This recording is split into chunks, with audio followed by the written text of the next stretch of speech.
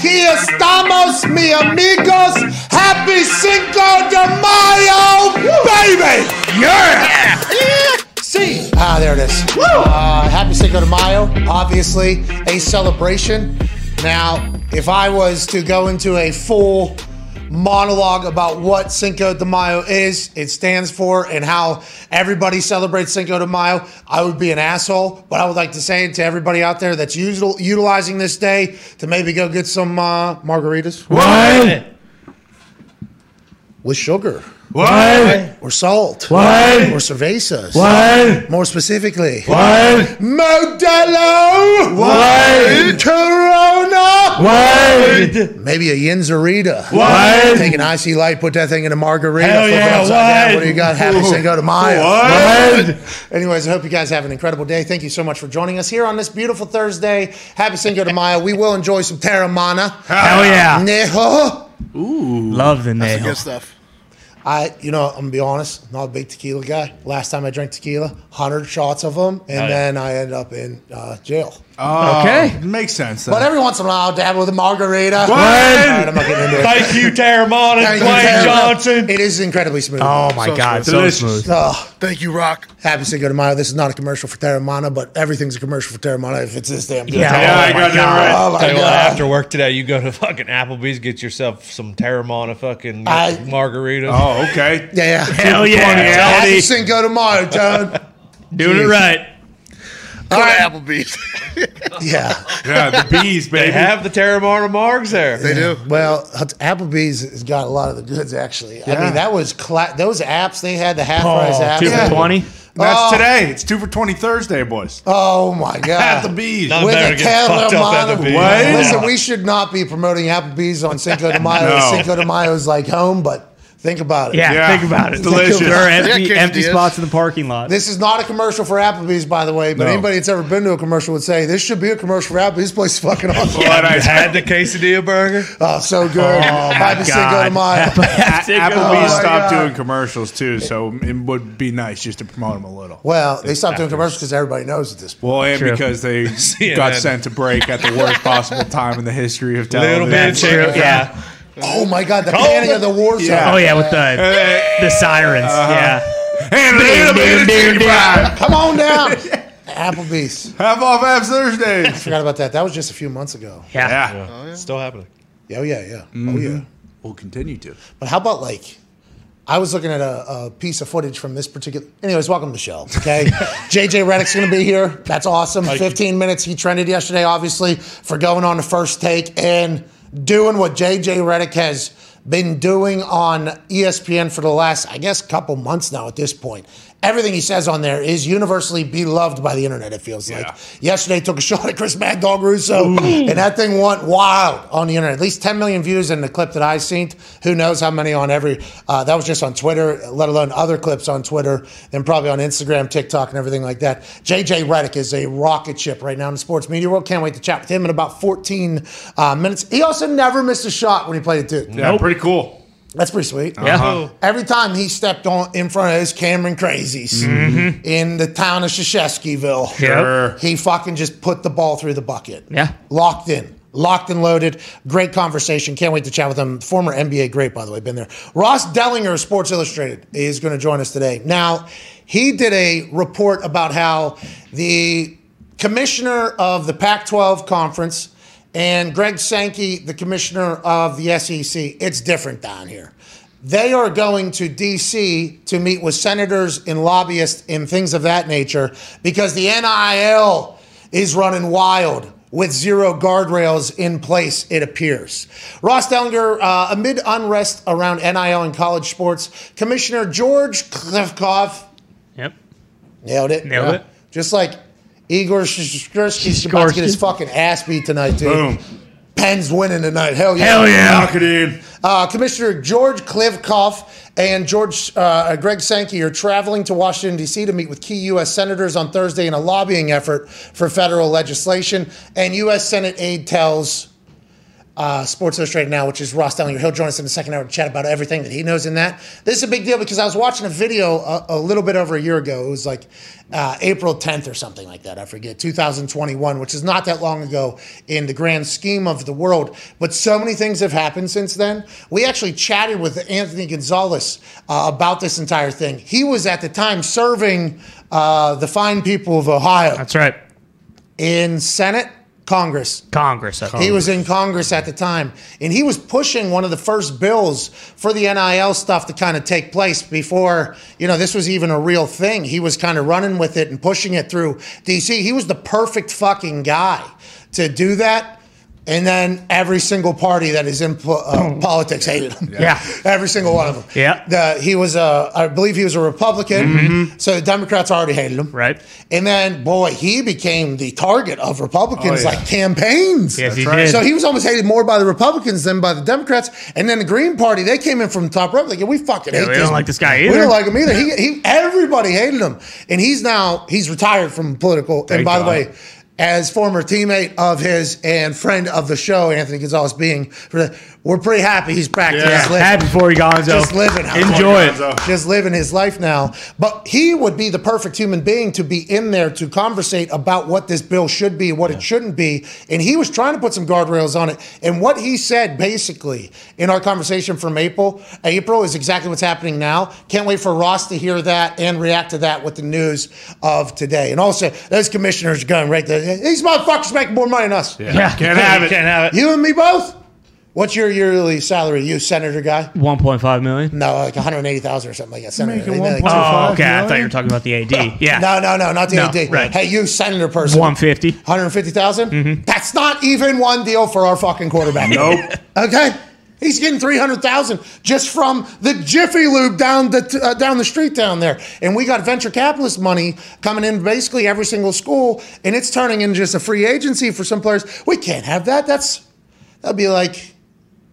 That'd be capitalism. Yeah. We don't want. Can't do that. We don't want. Can't do that. We don't want capitalism. Do we want these players to make and afford themselves an opportunity to garner a shit ton of cash more so than you? Look how hard we've worked for how long we've worked. Now these players are just going to be able to get recruited to play college. Well, these guys might not even play. Mm-mm. And they're also giving a scholarship to them. I mean, this is insane right now. We got to change this. I assume they'll find some guardrails in the middle because Gonzo even does reference like, hey, this can't just become the only recruiting tool that some teams have. But why not? It's hard. How are they going to stop it? How will they stop it? Not 100% sure. We actually chatted for a couple years about it all. Like when I went down and called the University of Houston game, Dana Holgerson was the head coach. Dana Holgerson, formerly at West Virginia, he was at the University of Houston or whatever. Still down there, I think, by the way. Him and Dorr, who was former equipment manager who worked his entire way up. He's like the chief of staff or something up there. Shout out to both of them. When we went down there and we chatted with them, they were talking about the NIL stuff. And they were like, hey, a lot of big companies around here.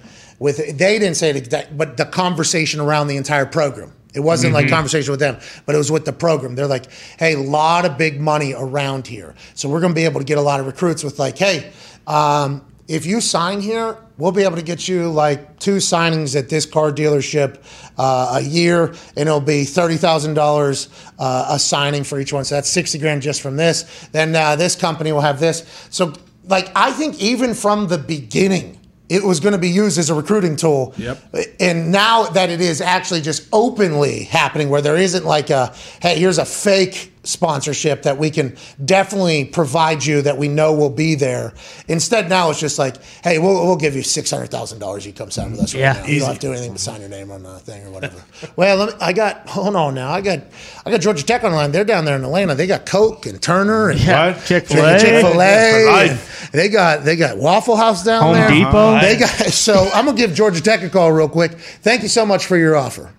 Hey, Coach, what's going on, man? Coach Collins or whatever. Yeah, they just offered me $750,000 or whatever, $800,000, $900,000 they offered me. Oh, yeah, we got $1 million for you down here. No problem. We just have like, no problem at all. We got $1 million. Okay, hold that thought. I got to call Houston real quick. Hey, Dana and boys down there.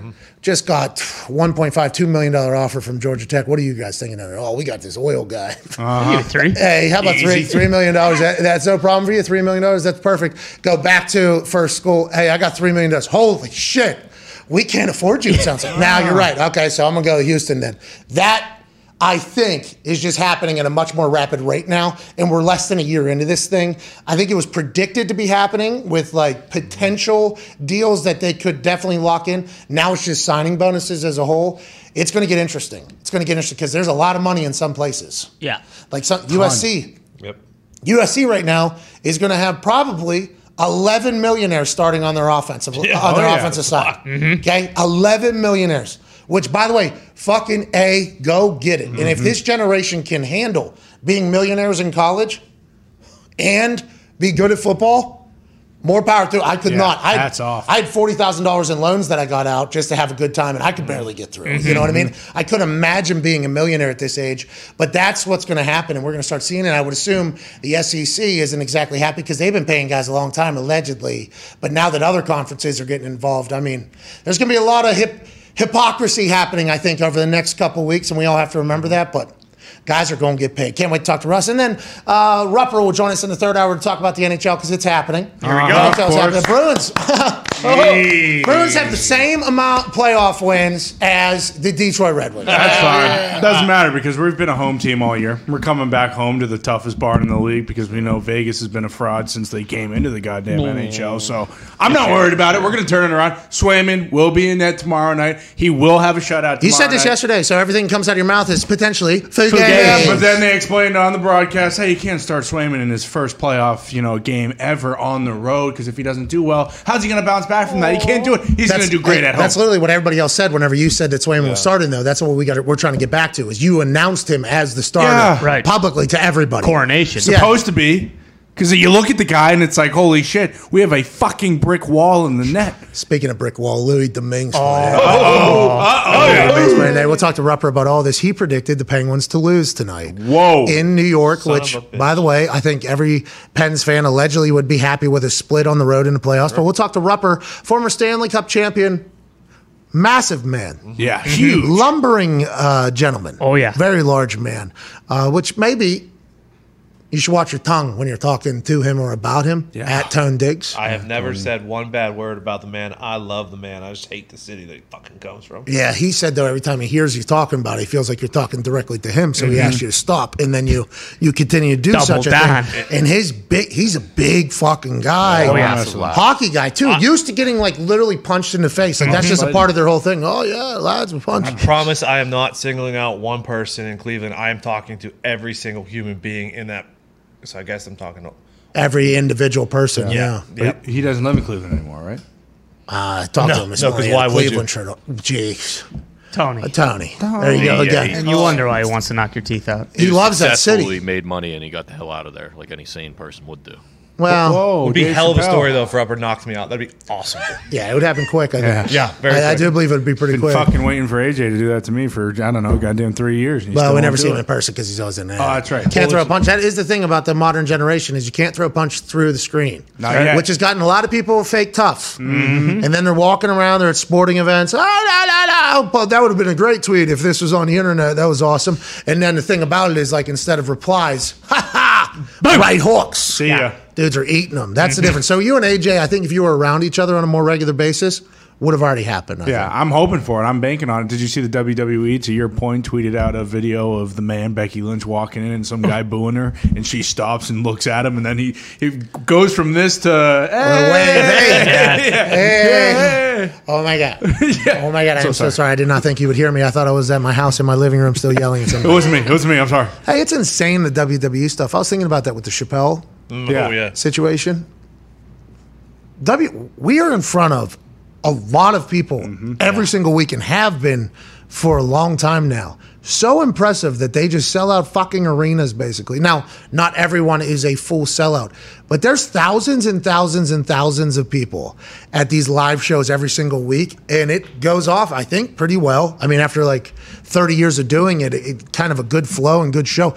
Those things are incredible to go to. Yeah. The thought of that Chappelle thing happening, I was thinking about being in the audience and just watching it. And I'd probably be, Probably no vitamins would have been consumed before that. It was in the Hollywood Bowl in California, going to a Chappelle show. Probably didn't smoke at all. No, you couldn't. No way. Nah, probably never smoked going to Not in that. California. Probably everybody pretty not high as fuck at that thing. chance. Everybody pretty sober. Yeah. They see that happen. Imagine your first thoughts like in real life as opposed to watching from home. Like at home, you see something like that happen on the internet. You see something like that. But being live, what a wild experience. Like it had to be quite a night for the audience. I mean, we got like 55 different angles, so I guess people were just recording his entire thing, which I'm sure he's not exactly pumped about. Right. Yeah. But that gun knife thing, That shit was crazy. is that? it's fucking insanity. Yeah. We talk about that forever. I was there when the fucking guy, you know what I mean? Yeah, and with the WWE, that's why like when Seth Rollins, that guy tackled him when he was walking, back up the ramp into the, back was crazy to see, and it's wild that it doesn't happen more because of that. I wonder if the security at that particular building where Seth Rollins got attacked saw what they were allowed to do to somebody. Oh. Because that Chappelle guy, Yeah. his head, and then he had a glove on, I believe, and it was attached to a wheeler or whatever, a hospital bed. He looked exactly how you should look if you're that big of a jackass. Yeah. You should get your ass beat out there. What a wild fucking world we're in right now. Well, I think with the WWE stuff, like especially because people who've watched it for so long that you kind of get lost in it, and you maybe think like, hey, I could fucking shoot for his takedown on Seth Rollins. You never see it coming. But then you also see the other side of it when that guy bum rushed the stage at the Hall of Fame on Bret Hart, and they just beat the shit out of him. The hell out of that. And I think it is that kind of stuff where it's like, okay, well, same deal, it never ends well for the person. No, never. There has to be Never. repercussions. Could you imagine if somebody Publicly? Yes. Public repercussions have to Yeah, but happen. then everyone would do it. I was listening to some comedian do a show. I do remember who it is, but I don't want to put him on blast because I don't want people to think they're an asshole because nobody else in the theater took it as an asshole thing. But there was somebody heckling this one comedian. And instead, the comedian had been around a long time. Heckling not heckling, but like, hey, I love you. Saying that like in the middle of stories or whatever. And it's so interesting because it was a super positive thing. I love you. First couple, like, hey, I appreciate you, love you back. I'm kind of in the middle of something. Hey, there's like, hey, we're doing this. Then, another one happened maybe like 15, 20 minutes later. Hey, calm down. Like 5 minutes later, something happened. It was a full, you need to shut the fuck up. Actually, we need to get you the fuck out of here. Nobody paid in this entire theater arena. Nobody paid to hear your fucking voice. People spent a lot of money, to come to this. They probably won't. I'm probably never coming back. This is probably the first time and last time I'm being in the city for a long time, an entire generation. Nobody paid for you. So shut up. And they kicked the person out. And it was almost like a very, oh my God, it's a harsh thing. 100% right. Yeah. It was like nobody else talked the rest of the time. It was just like when I went to that concert Oh, the Eagles. The Eagles concert, and I've never sat front row or anything. It was uncomfortable when I'm allowed to stand and when I'm not allowed to stand because there was somebody right behind me that I was definitely blocking. I could barely see shit. They couldn't see shit. And then the lead singer or whatever, who's also the drummer, goes, hey, everybody needs to sit the hell down, all right? Nobody paid to see your back. I think that type of stuff, that's why the people that went to the Chappelle show, nobody paid to see a guy with a gun. I just hope that doesn't become a regular thing. Yeah. I hope that doesn't become a regular thing. Joining us now is a man that we need to see become a regular thing on TV every single day. Hell yeah. And I think he is. I'm not 100% sure. I might have been a little disrespectful, but it does feel as if he has come into full superstardom over the last couple months, especially as the NBA has continued to get more and more important. Ladies and gentlemen, Duke legend, NBA stud, host of the Old Man and the Three podcast, and ESPN NBA pundit, JJ Redick. Yeah! What's up, dude? What's up, guys? Thanks for having me on again. I appreciate it. And just to clarify, I had a very limited number of appearances this year in my 1-year contract with ESPN. So typically it was only once a week, but now that the playoffs had started, it's a few times a week. So you'll probably be hearing more from me over the next month or so. Okay. And I wasn't disrespectful. Nice. All right, so I was accurately reading the situation. Okay, that's good. That's good news. Let's talk about yesterday. We have to. Obviously, you gave great basketball insight. Hey, the NBA insight that you're given, I would listen to 10 times out of 10 over anybody else talking about it, other than the other guys that formerly played as well, because you've been there, you've done that. You dunked pretty hard on Chris Mad Dog Russo yesterday. I seen one particular video on Twitter itself. It had over 10 million views by like 6 or 7 p.m. yesterday. So that's probably at 11 million. There you go. Who knows how many other cut-ups or clips made it on Twitter. Then you factor in Instagram, all the different accounts on Instagram. Then you go TikTok. That thing might have been seen 30 to 50 million times yesterday. You are like this right now. What was it like immediately after the show with Chris Mad Dog Russo? And did you all know at the time, like, did Stephen A say, like, all right, that's going to be loud. Like, that one's going to go. Like, what was the aftermath of that entire thing on set? First of all, what I love about First Take, and I thought I was going to be miserable doing that show, and it's actually my favorite. Part of the reason is because I have no idea what's going to happen on any given day when I go on the show. I have no idea what kind of crazy shit Stephen A is going to say. And I've done it with Mad Dog twice. Last time he said Bob Cousy was the best point guard of all time in the NBA, which I had to push back on that quite a bit. Only with facts. I debated him with facts. And then yesterday, of course, he made a comment in reference to Draymond that I really had to push back against. And, you know, the aftermath, I walked back into the green room and there was a moment where I'm like, oh shit, like this is probably going to go viral. Yeah. That's probably, it's not my intention. But again, like what he said in reference to Draymond was, you know, shut up and play. And of course, we've all heard that in reference to athletes before. Oh, yeah. And, you know, I do think there is a certain generation. I think it is a little bit generational that certain people are uncomfortable with athletes being outspoken.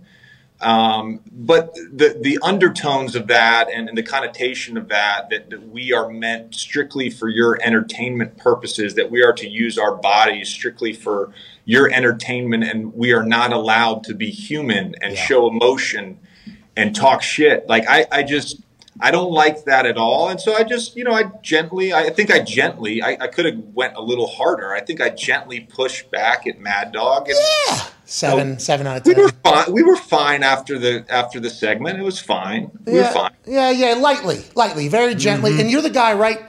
If I do recall, the last time I talked to you, you went and saw a girlfriend in like Montana or something, or was Minnesota, yeah. And you were just getting some shots up at the local gym, and I guess some people talk shit, and you beat every single one of them, one-on-one or whatever. Like, you are a uber competitive human, which you have to be to become a professional athlete, especially as locked in, and I don't want to say OCD, but I mean, you had perfect form. So the amount of competitive stamina you had to be so high to get to where you were. So I would assume you view it the same way whenever you get on there. Like, hey, your viewpoint's wrong, I am right, and you then have to lay it out. Is that how you feel when you go in there? And do you think you've ever had a bad day on there? Because I don't think you have, right? I don't think there's been a day where you've gone on there and it's been like, JJ Redick is fucking wrong. JJ Redick needs to shut up. I don't think I've heard that once. That has to feel pretty good. You're walking in there like literally, okay, I'm undefeated around here. That has to feel pretty good, peacocking around. I'm comfortable admitting when I'm wrong. And I've certainly, in my first year of really being part of the media, and I've obviously had a podcast for years, but being part of the media, I've admitted when I was wrong.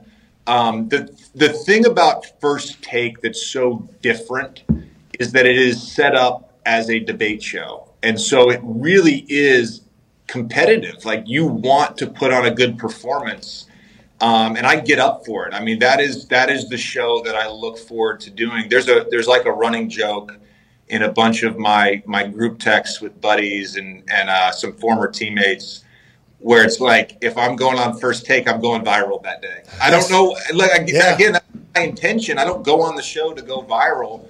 It just, what I think I've found is there has been a sort of a paradigm about how athletes are talked about how legacies are talked about. And what I brought to that show is a new perspective on that, because of my firsthand experience being an athlete, and because honestly, I'm just such a fan of athletes. I'm a fan first, and I have such amount of respect for my contemporaries and my peers that I have sort of flipped that paradigm of how they are talked about. By the way, I have completely agree with everything you say there. And I think First Take has become a perfect landing spot for you. It's almost perfect for you with the way you've been built. Not only because you're uber competitive, but your resume is good. What, you didn't make the playoffs one time or whatever? Didn't make the playoffs one time. And then if you want to talk college ball too, it's like one of the greatest players of all time. So your resume can't get checked. Like, you're good, like, in that particular aspect. So it's almost a perfect place for JJ Redick with everything you've accomplished and been through, friendships, what you've seen firsthand, successful teams, you've seen bad, not successful teams, you've been at the top, you've been at the bottom. Like, that's a perfect recipe for you, I think. You know, that's why every fucking time you go on there, you go viral, just like all your group texts have said. You know what's probably most important to me? Well, first of all, there's a credibility that I have because I lived it. Resume, yeah. And by the way, the year I didn't make the playoffs was the bubble year, and had the season not got interrupted, we probably would have made the playoffs that year because we had the easiest schedule going forward. But that's another topic. Kind of got robbed. Kind of got robbed a little bit. Another topic. But anyways, what I think is most important to me is the feedback that I've gotten from players. And again, I'm just being myself. Like, I say I'm pro player, but like, that's not necessarily an agenda. It's not an agenda. I'm legitimately reacting to something in real time because look, the format of the show, you know, we talk to the producers, they give you a question and it's like, go from there. And these blocks are 12 to 15 minutes. And the question could be something as simple as, you know, was the NBA's fine on Kyrie for flipping the bird justified? Oh. Now, on the surface, that could be a 60-second conversation, but on that show, it never is. The show goes wherever you want it. So I'm always reacting in real time. So I can come prepared. I can have notes. But the things I've said and the things that have gone viral, I swear to God, all of them have been completely organic. And that's what I think people are responding to. I think my favorite question is, was it disrespectful for insert situation? Mm-hmm. And it's like, okay, all right, what? Because the level of respect or disrespect is just so vast. And you could talk yourself into being like, well, if that happens, then that also happens. I think that's why, especially with Stephen A. there, it has had so much success. And we are thankful that you're on there, both as internet humans and people that have it on the screen. Let's move to some NBA chatter, shall we? I'm not going to debate you. I'd like to learn from you. But if I think you're wrong, I'm going to say, hey, JJ, fuck you, all right? Luka needs to get on a better team, JJ. What is going on? Luka needs to get on a better team. What else is going on around the NBA? Ja's a dog. Celtics are dead. Does that mean the Nets are terrible? Oh, my God. Are the Nets that bad that the Celtics blew them out and then they're getting killed now? Like, Jay, what is going on, JJ? Pat, come on, man. Yes, sir. Don't get caught up in being a prisoner of the moment. Don't get caught up in being a prisoner.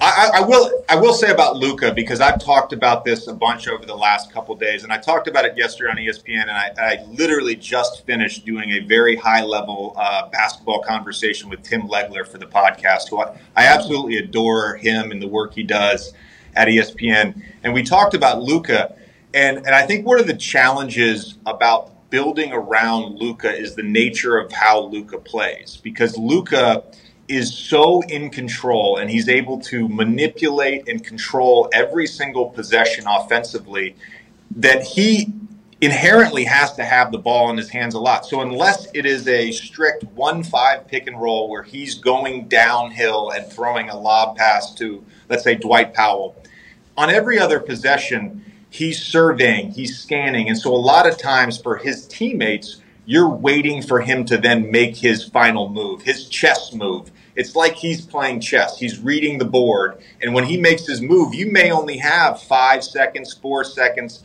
to really make something happen. So I think it's to me, it's not he needs to be on a better team. They need to figure out the right personnel to sort of build around him. Because especially when you get in the playoffs with him, I mean, we've seen the numbers. It's historic what he's done in his playoff runs in terms of points per game. I think he's either tied or ahead now of Jordan as the all-time leading scorer, points per game in the playoffs. And, of course, he's given you 8+ assists, 8+ rebounds, all that. So for a guy like Spencer Dinwiddie, who also needs the basketball, or Jalen Brunson, who also needs the basketball, at times it can be a little off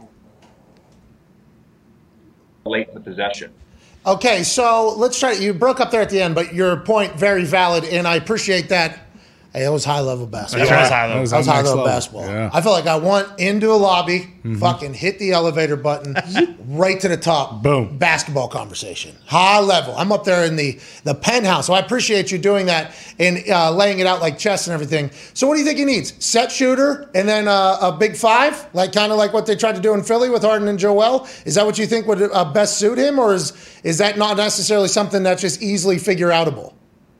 What do you say? I apologize, guys, for this Wi-Fi. I don't know what's going on here, but so on the 5 man, I like the idea of him with a sort of that now modern 5, not the multifaceted 5 like a Jokic or an Embiid, but the modern 5 of a rim-running, rim-protecting 5, a la Clint Capella, a la Jared Allen. Like that to me is the best 5 that he could play with, not a 5 who needs the ball in the post and who needs to be able to, survey the court as well. To me, the best complement to him on the court would be a big wing who also can score.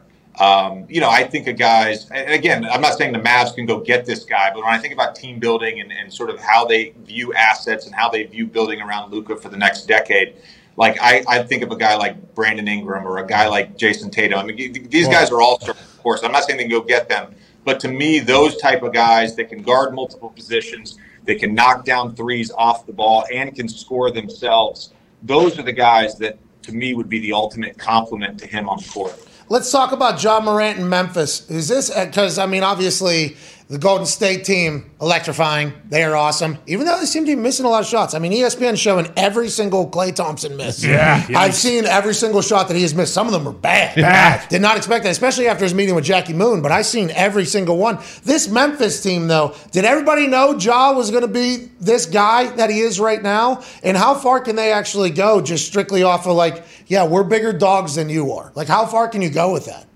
If we look at last year's playoffs, he was awesome in that first round series against the Jazz. Memphis was the 8 seed, Jazz were the 1 seed. Clearly, Jazz were the better team, but he had some huge games. And then this year, he made this incredible leap. He was already a star, and now he's a singular force, like a superstar that can elevate a team into a championship contender.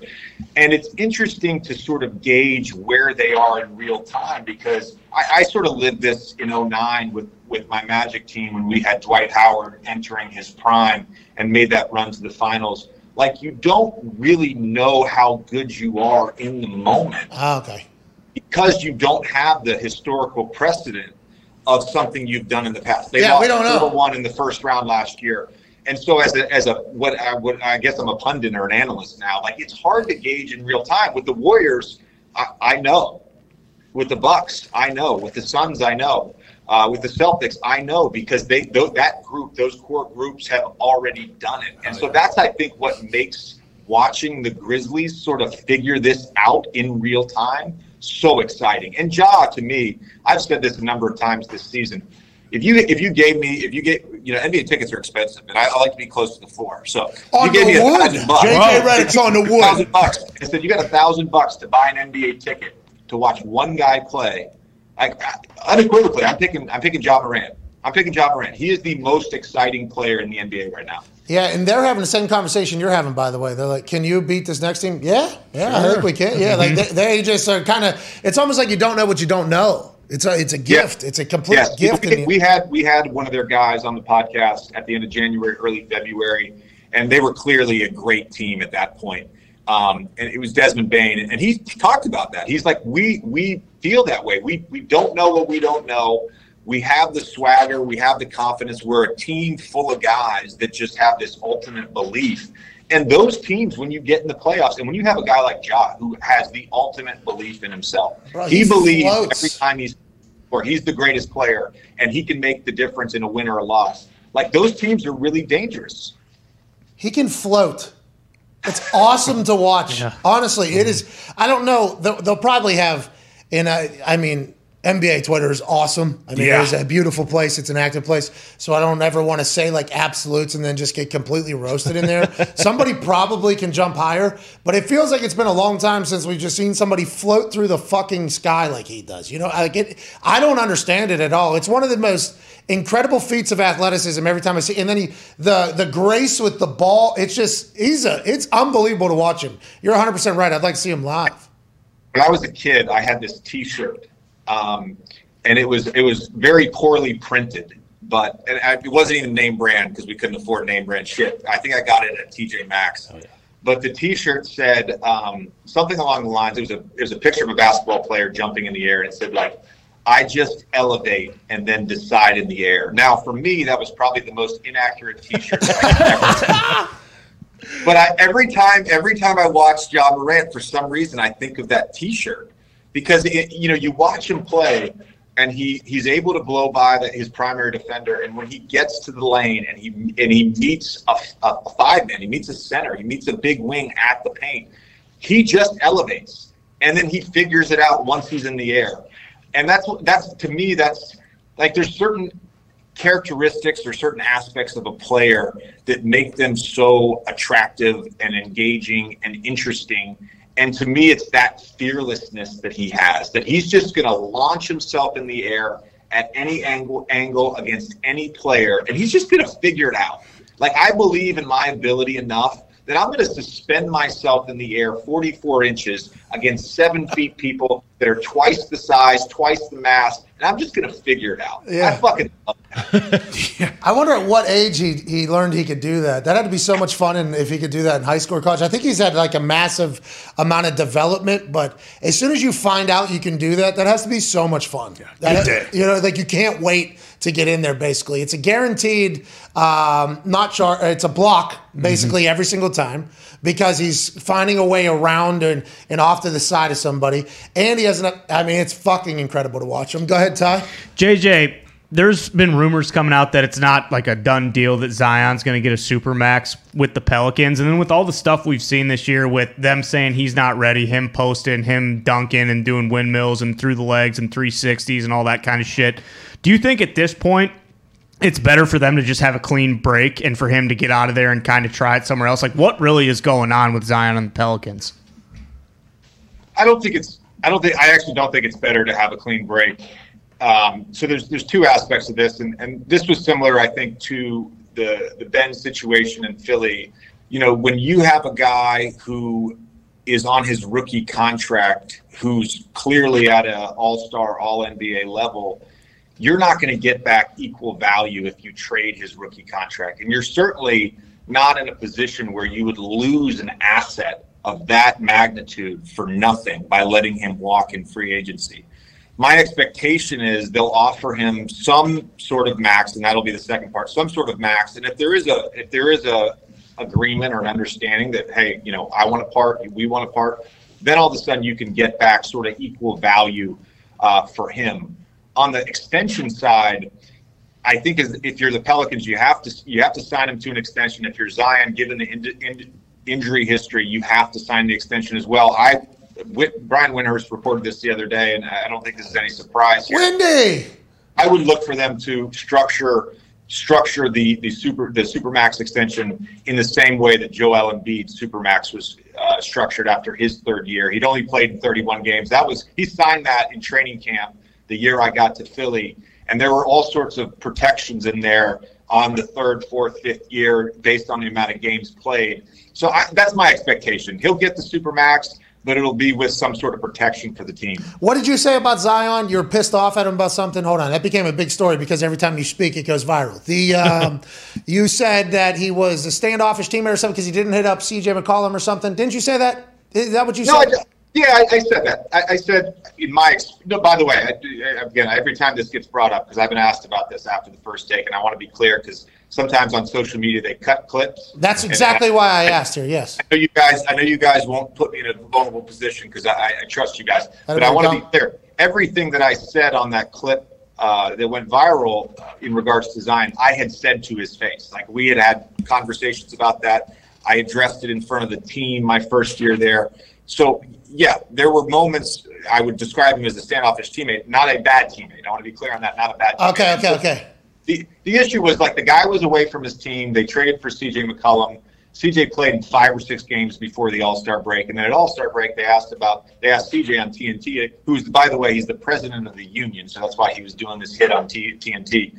They asked him about, what have you and Zion talked about? He said, actually, I haven't talked to Zion.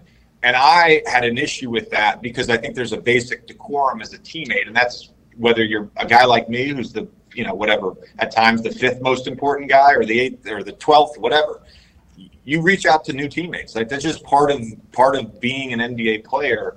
And so that's what I sort of took issue with, and they obviously have spoken at this point. Yes, yeah, totally. I would assume. Is that just because Zion's like an introvert? Do you think Zion's happy about the way any of this has gone? Because he gave an interview, he was smiling, he gave like, I can't wait to play next year or whatever. Like, how do you think they've gotten to this point? I mean, because if he goes to like Memphis or if he goes to any other team, it would be like Zion would be on TV a lot more, which is crazy to think that Memphis is going to have much more primetime games than New Orleans would with Zion, but that's going to happen next year going forward. It's like, do you think the Zion camp not happy about potential lack of or how this whole thing has gone? And just in your viewpoint, because you were part of the team, obviously, Duke, and you're kind of, you know the NBA much better than anybody else. Like, how was that ugly at any point? Do you think this last season, did that get bad?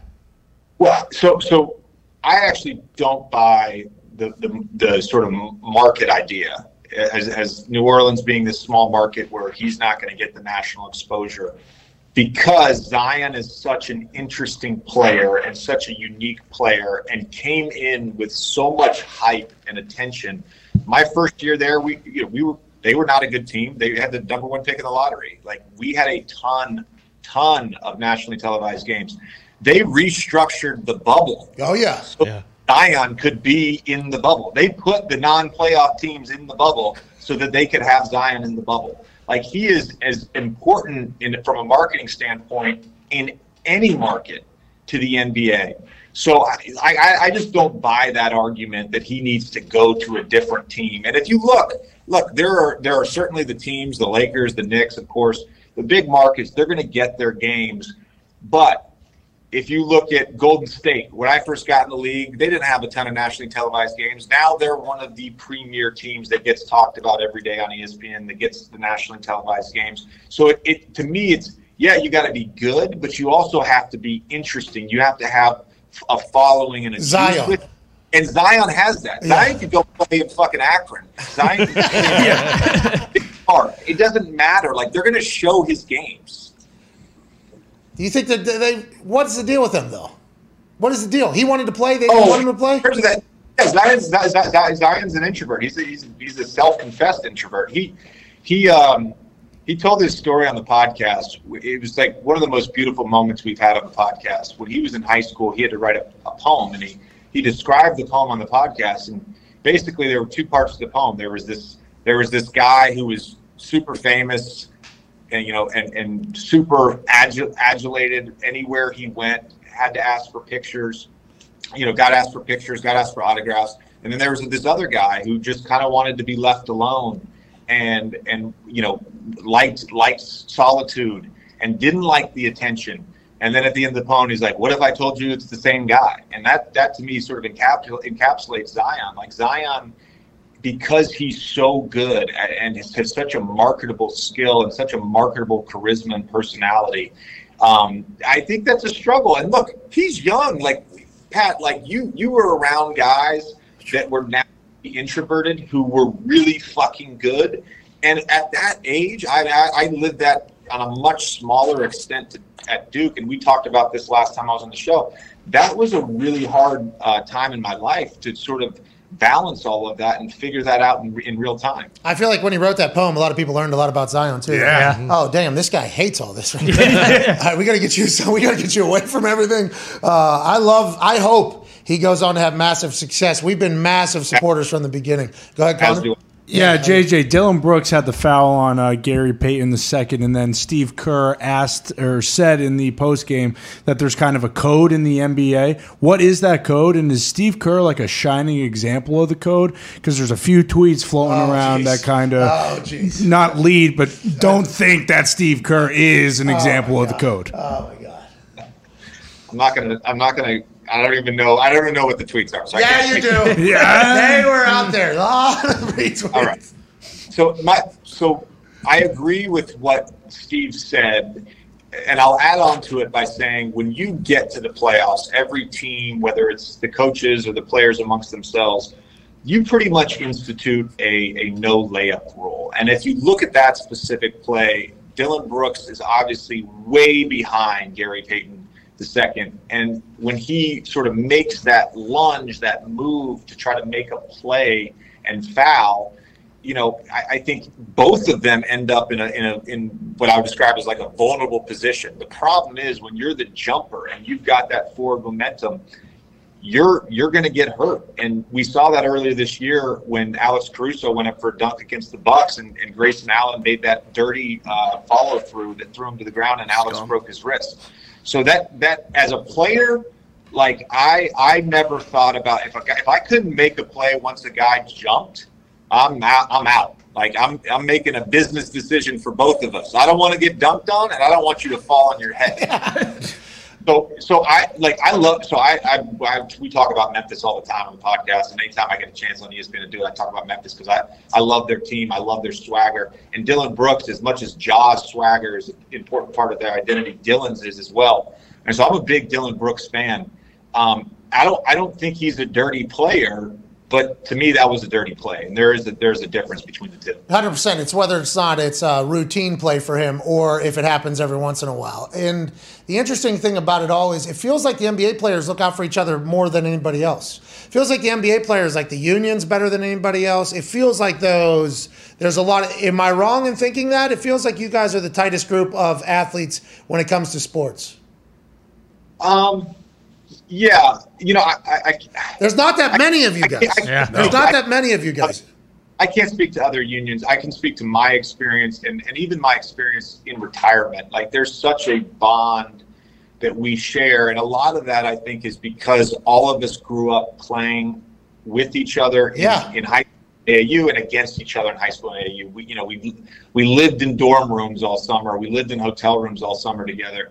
And so, there's an inherent, I think, respect that we have amongst each other once we get to the NBA, and the competition is fierce. And like there were guys that I fucking hated. Like I hated not just playing against. Like I legitimately hated certain guys. I thought fucking awful, but again, it goes back to what I was saying earlier about now in the media, like my viewpoint is shaped by that experience, and so I'm always going to lean heavy on the side of the player, and again, the feedback that I've gotten from guys I played with or guys that I'm friends with, like, has been really positive. Yeah, I think I think other sports look at the basketball players and the way business is done and how everybody kind of sticks together. It's a smaller group than a lot of other sports, but it is a cool one to watch as this sports business continues to evolve. Another tight crew is the Duke alumni.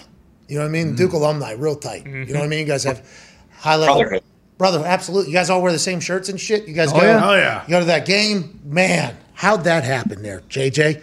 JJ, how do we lose that last game to UNC and Coach K's last home game? How's that? Hey, guys, we're running tight on time here. All right. Hey, who's going to win it all this year, JJ? Who's going to win it all? All right. So, it's hard to make predictions. And obviously with the injuries, it feels like every series, some star players getting hurt.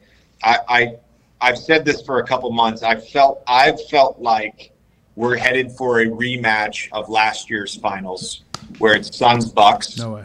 Now the Chris Middleton injury has put a little bit of a damper on that for me. Oh. So I have no prediction. Like, I'm just a fan now watching Celtics Bucks. So my prediction is the winner of that series plays the Suns in the finals. Celtics. I've got the best team in basketball winning it all this year. I've got the Suns winning it all. Oh, Point Guard was trending last night. Oh, yeah. I mean, he's doing his thing. We can't thank you enough, JJ. Keep killing it. Keep crushing it. The podcast is great, as is life. Ladies and gentlemen, ESPN NBA pundit, superstar, viral legend, JJ Redick. As is the toxic table that is held down by at Boston Connor and at Ty Schmidt. Boys, we were just talking about it, and Ty, you really don't have a horse in the race because the Las Vegas Golden Knights are currently crumbling. Yeah, Yeah, a little big bit. time. Right in front of all of our eyes. So are the Boston Bruins. Well, Yes, they are. Lost last night to the Hurricanes in devastating fashion. Yeah. And Pasternak did not score the first goal. He didn't. Pasternak seems to not really care about Boston anymore. Well- Right. And Bruins fans are all of a sudden becoming the loudest Celtics fans of all time. That's not true. That's what's going Well on said. in Boston. No. right Yeah. now. Well, Bruins That's did- hockey talk, by the way. Boston did try and take out the Carolina goalie. I saw him, yeah, he kicked him. Scumbag. He's throwing fucking haymakers at the goalie because, he's trying to get the boys riled up. You can't knock the guy for, trying to swing the momentum a little bit. And all Bruins fans are Celtics fans.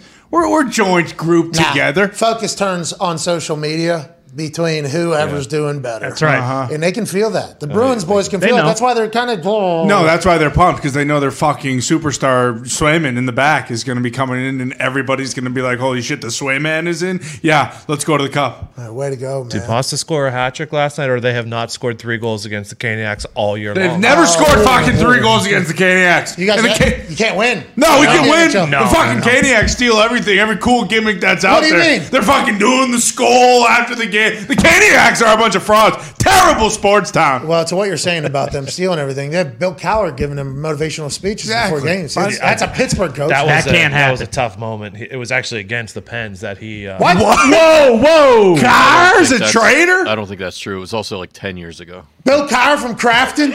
It was against the Pens. I'm pretty sure. What? No.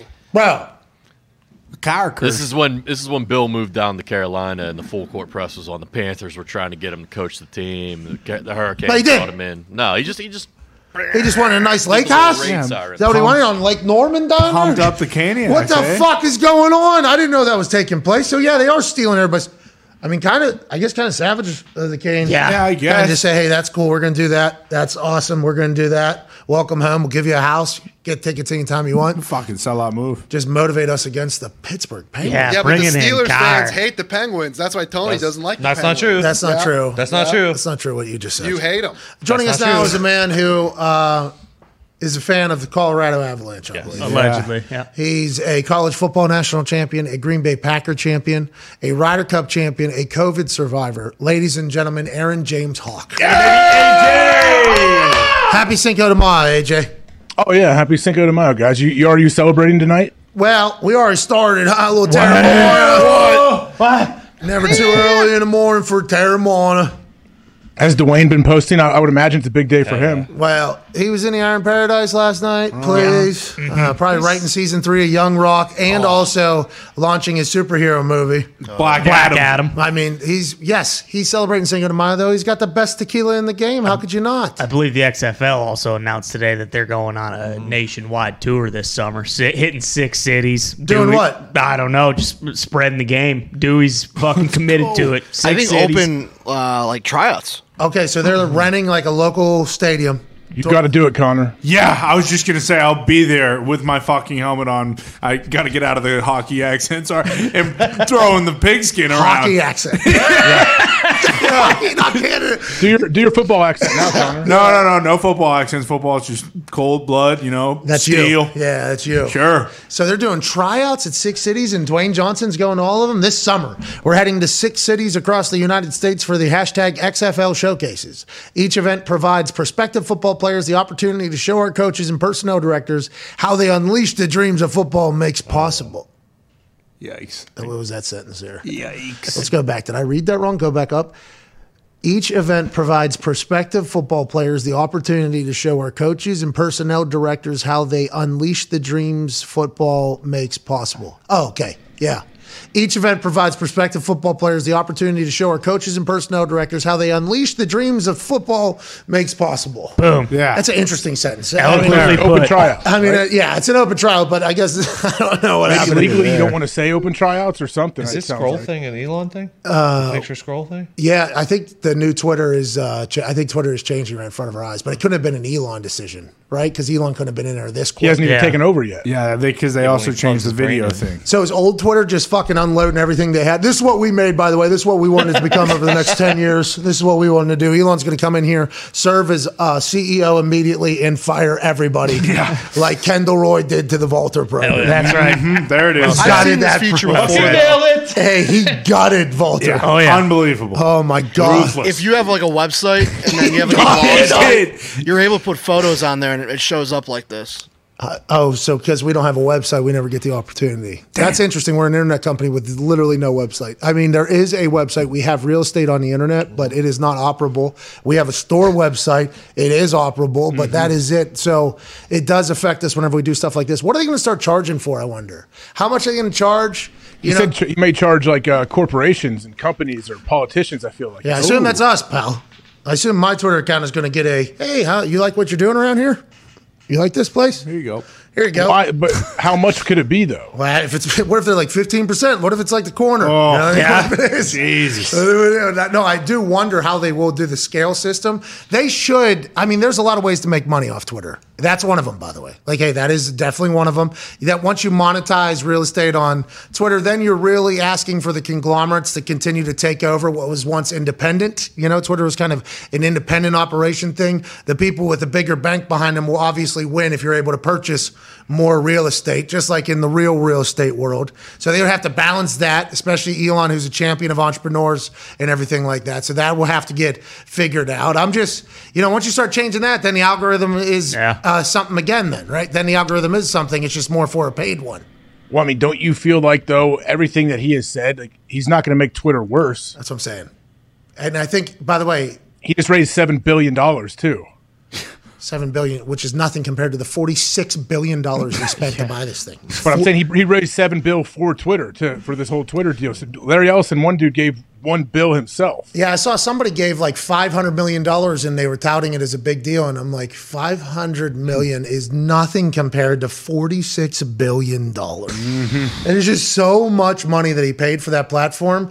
But the people paying for blue checks is going to happen. Yeah. That's going to happen. Which, by the way, if you can get $2 from somebody to get a blue check each month, like you can act like it's a legitimized account, and then that gets more. Like that's an easy way to get done. They could charge everybody $1 a month if they wanted to do Twitter and just make so much money just very quickly, and it'd become an auto pay thing. People wouldn't even remember they were doing it, and that's just collecting fees. Now, if that was rolled out, everybody would say, "This fucking guy, he's trying to rob from people. He's trying to steal Twitter from people," which I guess it would, but he said it'll always be a free platform. He'll have to figure out how to take money from people in other fashions, but the XFL getting to do that is awesome. Yeah, unbelievable.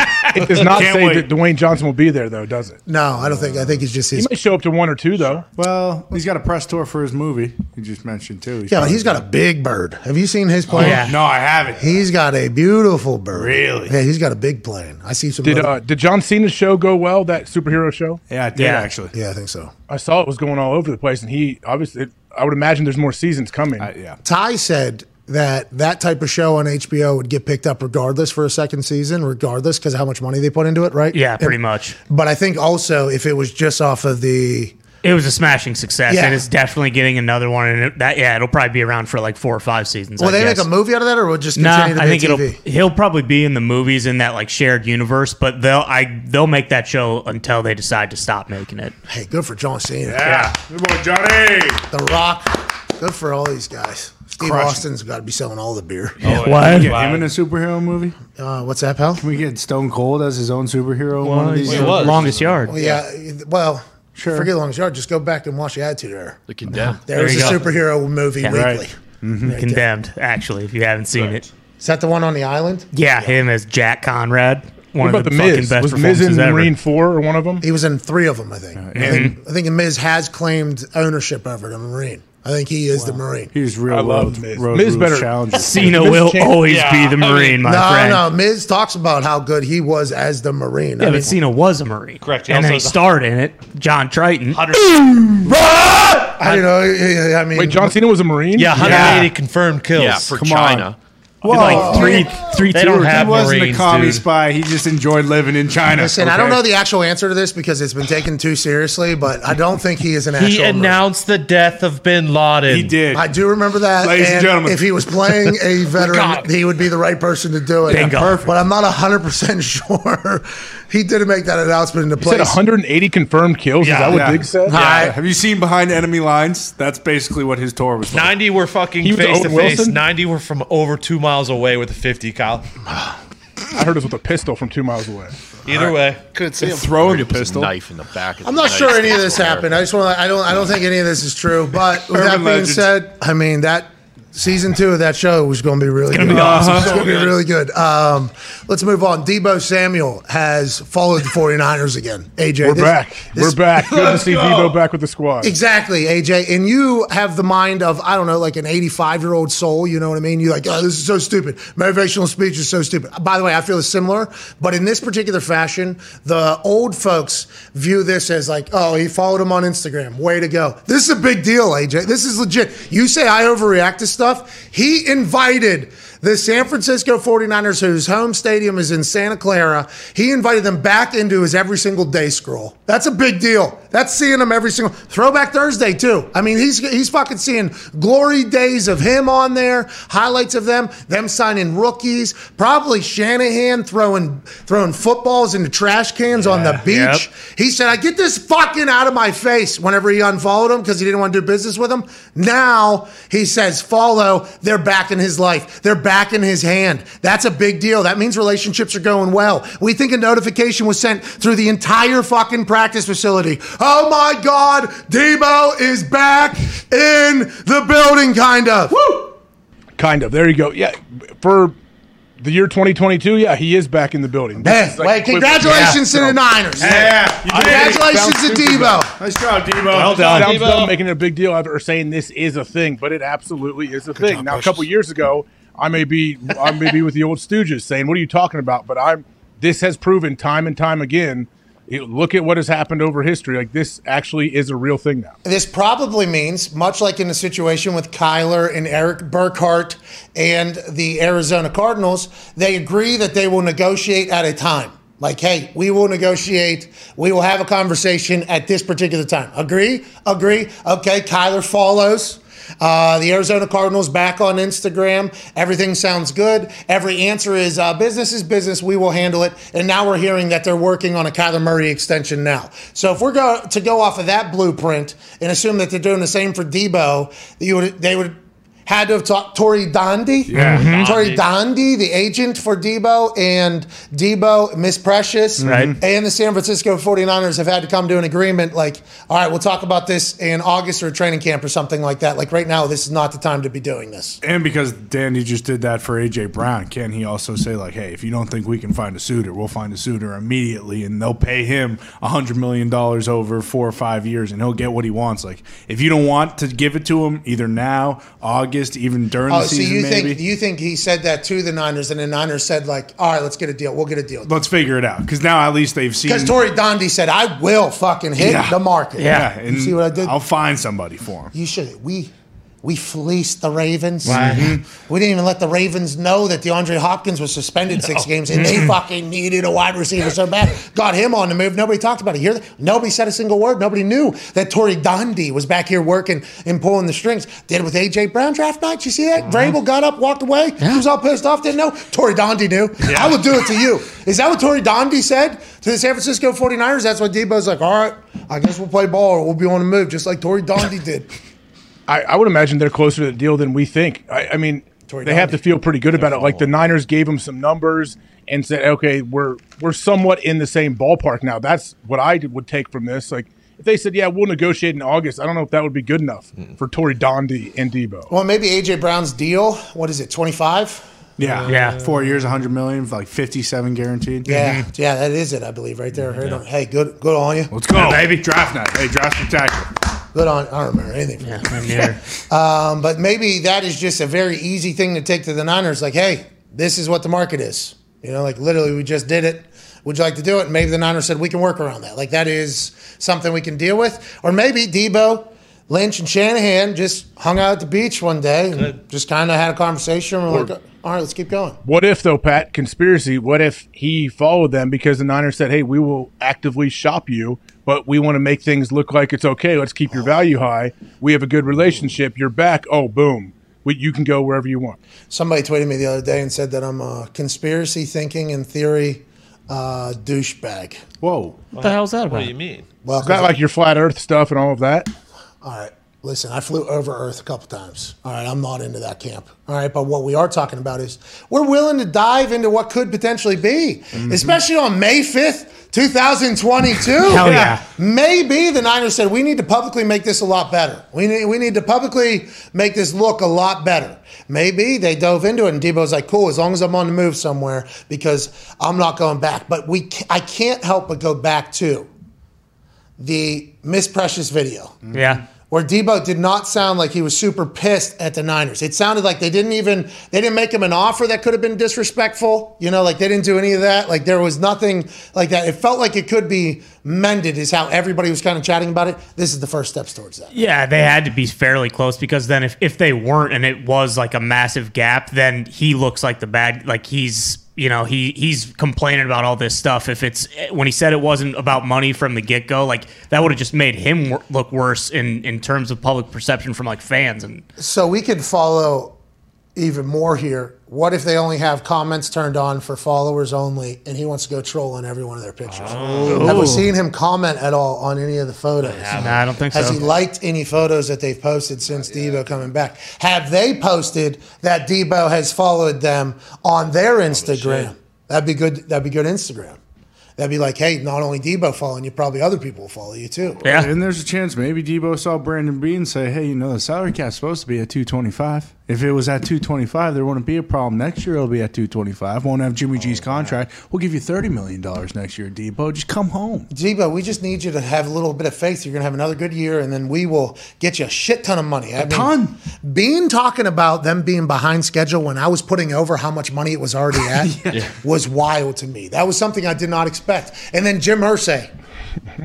No. Yeah, we need more. It's unbelievable. Like, that league, the league is so large. It shows you why they continue to grow and grow and grow. Like, there is never enough. There's always more real estate for us to grab. There's always more fans and eyeballs. Imagine the wide receivers going for like $30 million a year, $31 million a year. It's happening. And then that means tackles, by the way, are going to go for like 25, 30, 35, whatever they're already. I mean, everybody's going to go up, but quarterbacks are going to go way up. Cornerbacks too. DB's going to get paid. They're going to go way up. Edge rushers. Hey, good for everybody. Hey, go get $1 billion. Go get it. Go get $1 billion. All right, so let's dive into a conversation that nobody would expect us to have, but I feel like we're actually kind of in the middle of it all, or we're in the middle of it all at the very beginning. I referenced this video earlier. I watched it. It was on like April 10th, 2021, which seems like 15 years ago whenever it comes to like internet life, but it definitely feels longer for the person, or has felt longer for the person that you're about to hear speak about this. So we all knew that the NIL thing was going to happen, name, image, likeness. We all knew that college players were going to start making money off of their names, images, and likenesses. That was going to become a thing, but there was only one person, or at least somebody that we knew that was really speaking publicly about it, that was trying to pass a bill in the government to kind of make it a more regulated, more accepted thing so that the NCAA could just say, yep, here it is. It's the rule of the land. It's the rule of us. Here's Anthony Gonzalez talking about why he was presenting a bill for the NIL a little bit over a year ago before this whole thing really blasted off into what it has become now.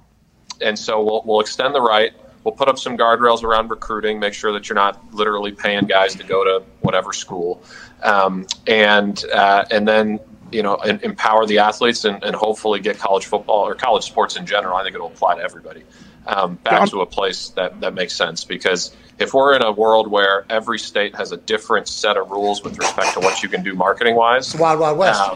It's chaos. So we're going to get out of that world. That's what he said he was going to do or try to do. And then since that time, Anthony Gonzalez fell out of favor in the political world with every single party. Yes. Every single one of them. Yep. He has since retired. Hey, congrats. There you go, Gonzo. Enjoy it, Gonzo. Congrats. Like it's good. He's a man. But he might have been the only human that really truly understood it all in that particular world and could have got some real things done and some guardrails. Because what he said there is we don't want it to directly become a recruiting tool. It is. It is vastly that. And a man wrote an article at Sports Illustrated about the SEC commissioner and the Pac-12 commissioner traveling to D.C. today to meet with senators to somehow get some guardrails on it. It feels like they at least would have known that this was coming from Gonzo, but who knows how you stop what the NIL has become. It is full free agency. Joining us from Sports Illustrated, ladies and gentlemen, Ross Dellenger. Yeah! What's going on, man? Good to be on with you guys. Hey, thanks for joining us. I want to learn a little bit more here about what's going on. How likely is it that something happens, and how likely is it that it continues to go the way it is, and just every school is going to have venture capitalists like money to go and spend and recruit on guys in the football world, basketball world, and probably every single sport?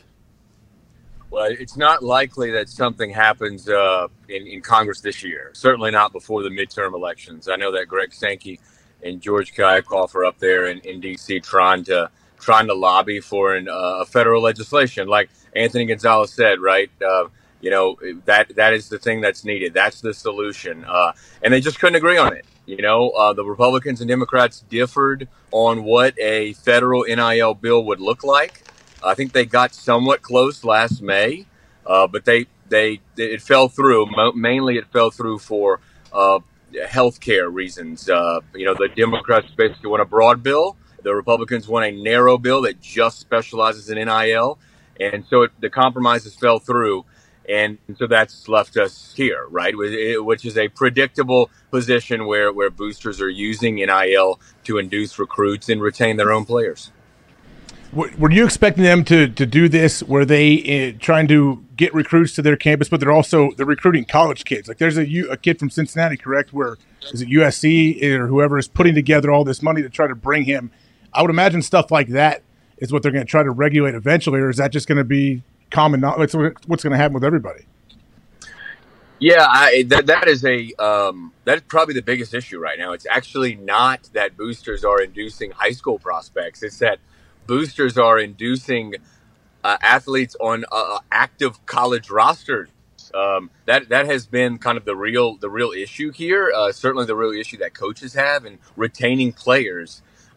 So I think what you're going to see happen next week is the NCAA is going to come out with some guidelines. And basically, they're just reminding all member schools in these booster collectives and these boosters, hey, boosters for years now have been prohibited from involving themselves in recruiting. Now, we know that they've been involved in an under-the-table way. Everybody kind of knows that. But now they're doing it over the table and obvious and brazenly. And I think the NCAA is reminding everybody, hey, look, this is illegal. This is prohibited.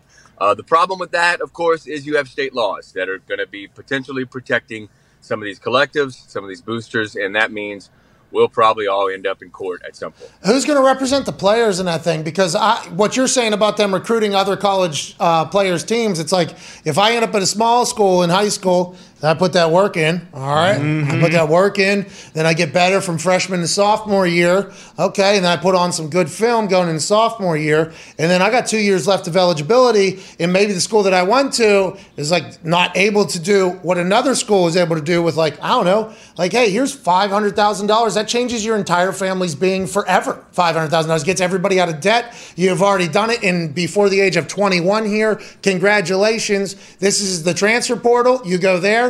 Then you just come sign with us, and now everybody's happier. Like, who represents the players in this thing that say, like, this is cool the way it is? Anybody doing that, or do you see that happening? Yeah, well, there is. There's a pretty big group that's actually not just on the player side with this issue, kind of saying like you mentioned, right? This is okay. It's okay. Our players are finally getting a piece of the cut after years and years of these big TV deals, $1 billion TV deals. Players are finally getting a cut of it. Coaches' salaries through the roof. So yes, there's a big group that are with the players, and now players can have agents, right? So they're using agents to facilitate. That's wild to me. Deals. Hey, that's wild to me. Correct. That's a problem, right? That's starting to be a problem of agents recruiting off of other college teams, kind of in a way. They're involved in all this. So this has kind of been part of the issue as well. But the athlete, you're right. The athletes are benefiting here, like they probably should have for years. But there's got to be, I think college officials would tell you, there's got to be some kind of guidelines and regulations to this thing. It's kind of like pro football, but unregulated pro football, right? Just completely unregulated free agency. And so I think you're going to see some of those guidelines come up next week. Will they be enforced? I don't know. Will somebody be made an example of? That's the problem right now, Pat, is that the NCAA is not enforcing anything, and there are obvious inducements going on right now, and the NCAA is just not enforcing anything because they are scared, I think, mostly of getting sued, and also because, honestly, they don't have the staff capacity to do all of this at every school, because virtually, I don't want to say every school is doing it, but a lot of schools are doing it. All right, well, we appreciate you so much for your time. You can find him on SI Now, Sports Illustrated's Ross Dellenger. Thank you, Thank you, buddy. How about that, AJ? Look at us diving into the weeds of this thing. Yeah, I mean, it is a weird world going on right now with all of that. It's capitalism, right? But then if there's no salary cap at all, that's awesome. Yeah, wide open. How do you keep guys anywhere? Like, they're gonna have tamper. I don't know how you put guardrails up, as they say, for any of it, really. Yeah, because couldn't somebody have, and devil's advocate, just very clearly here, devil's advocate, like Pat White should have been able to go somewhere and make millions and millions and millions of dollars as a college football player because of how good he was at college, and then his NFL career ended up what it was, especially with a hit on the sideline and very cut short. So his lifetime earnings much different, because of what happened and how big he was at college. So it's like, I will always view Steve Slayton, same thing. I mean, Steve and Pat and Owen and I could go through a lot of them. Noel came later, but like Steve and Pat rebuilt West Virginia. That place was rebuilt because of them, and their NFL careers weren't the super high grossing NFL careers that I think everybody would always say, like, oh, he'll make his money in the NFL, he'll make his money in the NFL. So there's always going to be that conversation on the other side too. It's like fascinating. How do you put the toothpaste back in? How do you? I don't know how you do it now. I mean, all of a sudden the gates opened up, everyone could get paid, and then here we are. And it's all, I don't know. It's actually not, it's not spoken about as much as I thought it would be when we were looking at, like, back in the day, whenever we were talking about this, like, becoming a real thing. Like, I feel like now it's like, okay, yeah, dude got $1.5 million. Cool. Bro, that was a year ago. That conversation with Gonzo was a year ago in like another month or whatever. In April. Yeah, it was April. A year and a month. That's not I see a lot of local commercials here of like Ohio State basketball players with like car dealerships and football players. I'm like, man, these guys driving sweet trucks and stuff in college. Yeah, I saw a couple guys at another school obviously show up with the same exact Chargers basically parked next to each other. And everybody's like, what the fuck? Been here a long time. I haven't seen that. Now, that was somewhere else, obviously. Not in my school that I was at. That was somewhere else. But I think we all assumed that it would be used in recruiting, though. Like, I think that directly what Ross said over the counter. Did you think college to college, though? Did you think they'd be, okay, USC is going to see some stud for Cincinnati and be like, hey, we can give you $2 million, come on over? I don't know, because I think with the growth of the transfer portal, I think everybody would kind of just assume that become the case. So are they paying them and they're on scholarship, right? Yeah, I think so, yeah. Or is it like, am I netting? No, you don't need to be $1.5 million? Yeah, Is it buzz, maybe they do that. Is it? Yeah, what is it? And then they have more scholarships to give out. Oh, no. What if that becomes the thing? So then the scholarships are just going to the walk-ons, basically. Yeah. So the walk-ons are like the kids who can't get any NIL deals. Everybody that can get NIL deals, good idea. You're just paying. You're just getting paid, and you're going to school. It's just a part of the whole thing. Oh, my God. Did we just fix the whole thing? That might be the way to do it. Yeah. And would they put a ceiling on it? Like, hey, if your school doesn't have one of these, sorry about it. Yeah. Sorry about it. Find someone. Now, we're saying that as... I don't know if I think West Virginia has one. What do you mean has one? What do you mean? What do you mean, like an NIL group? What do you mean? Yeah, an NIL group. Yeah. The group, like these groups that come together, though. I know different schools they have these big groups. You guys have had them for years. Yeah, they're outside groups that they raise money and then they choose, like, they have a board that chooses who to give the money to, or how's it work? No, it's for deals. It's for deals. Yeah. It's for deals. For the team. Yeah, deals. But no, like back in the day, they would just put people's names on like libraries and stadiums and stuff. You know, like yours, for instance. Mm-hmm. Oh, no, yeah, believe me, when people have asked me to donate, we could put your name on this archway going into that room. Like, okay, no, I don't care about that. But. Hey, that was going right into your pocket, right, when you were playing there, though? Mm-hmm. What was going in my pocket? Those donations that are coming from those big time. It's going right in all the cranes you see outside, building all the facilities every single day. That's because they're nonprofit. Remember, they were not nonprofit for the week. Right. So is the NFL. Yeah, nobody they're classified as that in a, which is a whole nother conversation. Whole nother business conversation. But the colleges, they always say like, we made no money last year. They say only 10% of schools make money from athletics. And it's like, look at our brand new $500 million building right here. Yeah. Mm-hmm. Look at our new $750 million lab over here. It's like, I wonder why you guys aren't making money.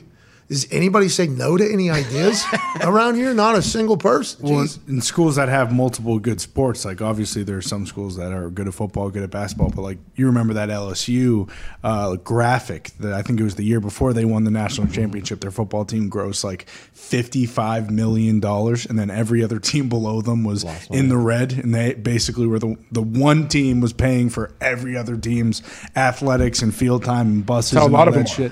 Yeah, it's crazy to think about everything, how it's become. There's I think Ohio State has like 36 varsity sports or something. There's a lot of sports out there. Yeah, but they're good at they're good at more than one sport. Like they have a really good hockey team, a really good basketball team. Like there are some schools that don't have that. So there's no way Ohio State's one of those teams that is in the red. When we go back to the whole NIL not becoming just recruiting payments that have no roof on them, basically, and you can play and just do your whole thing while you're playing.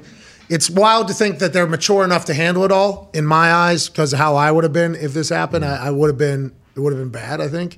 Also, who knows what happens with their careers? Are they going to a place where it's not going to be hard enough for them to become calloused enough to become an NFL player? Will it have, repercussions on getting a little bit more relaxed in your life as opposed to being fully dialed in? We will see. And I'm only saying that strictly off of how I would have been if I would have been getting paid any money. Not that I ever would have been offered that in the modern world.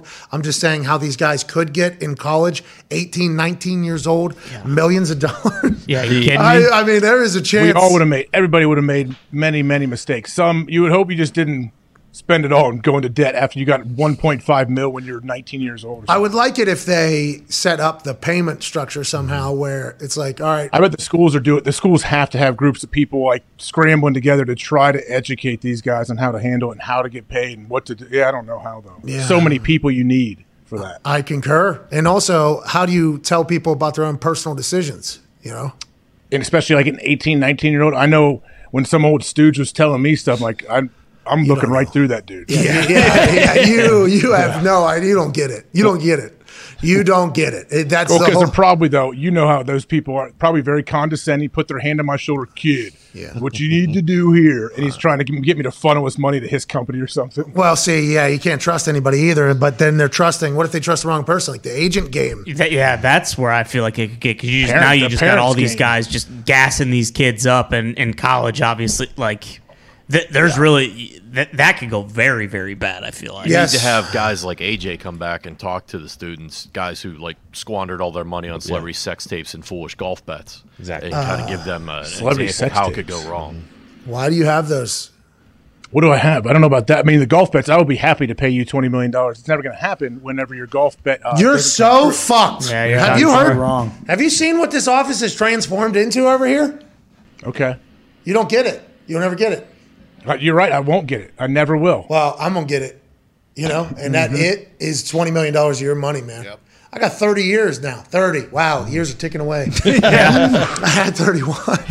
Now I have 30 years to get that. Plenty of time. I mean, when you're coming into work at a PGA Superstore, essentially, you're going to get better. That's what the Thunderdome's going to have, basically. It's going to be. I'm looking at some good workout equipment too to put in the gym that is going to help your golf swing too. We'll create some more torque for you. Oh, how's the Hawk House going? Have you already started? I've made a few calls, man. Yeah, I've actually, I don't talk on the phone. I've made a few calls and actually talked to people on the phone.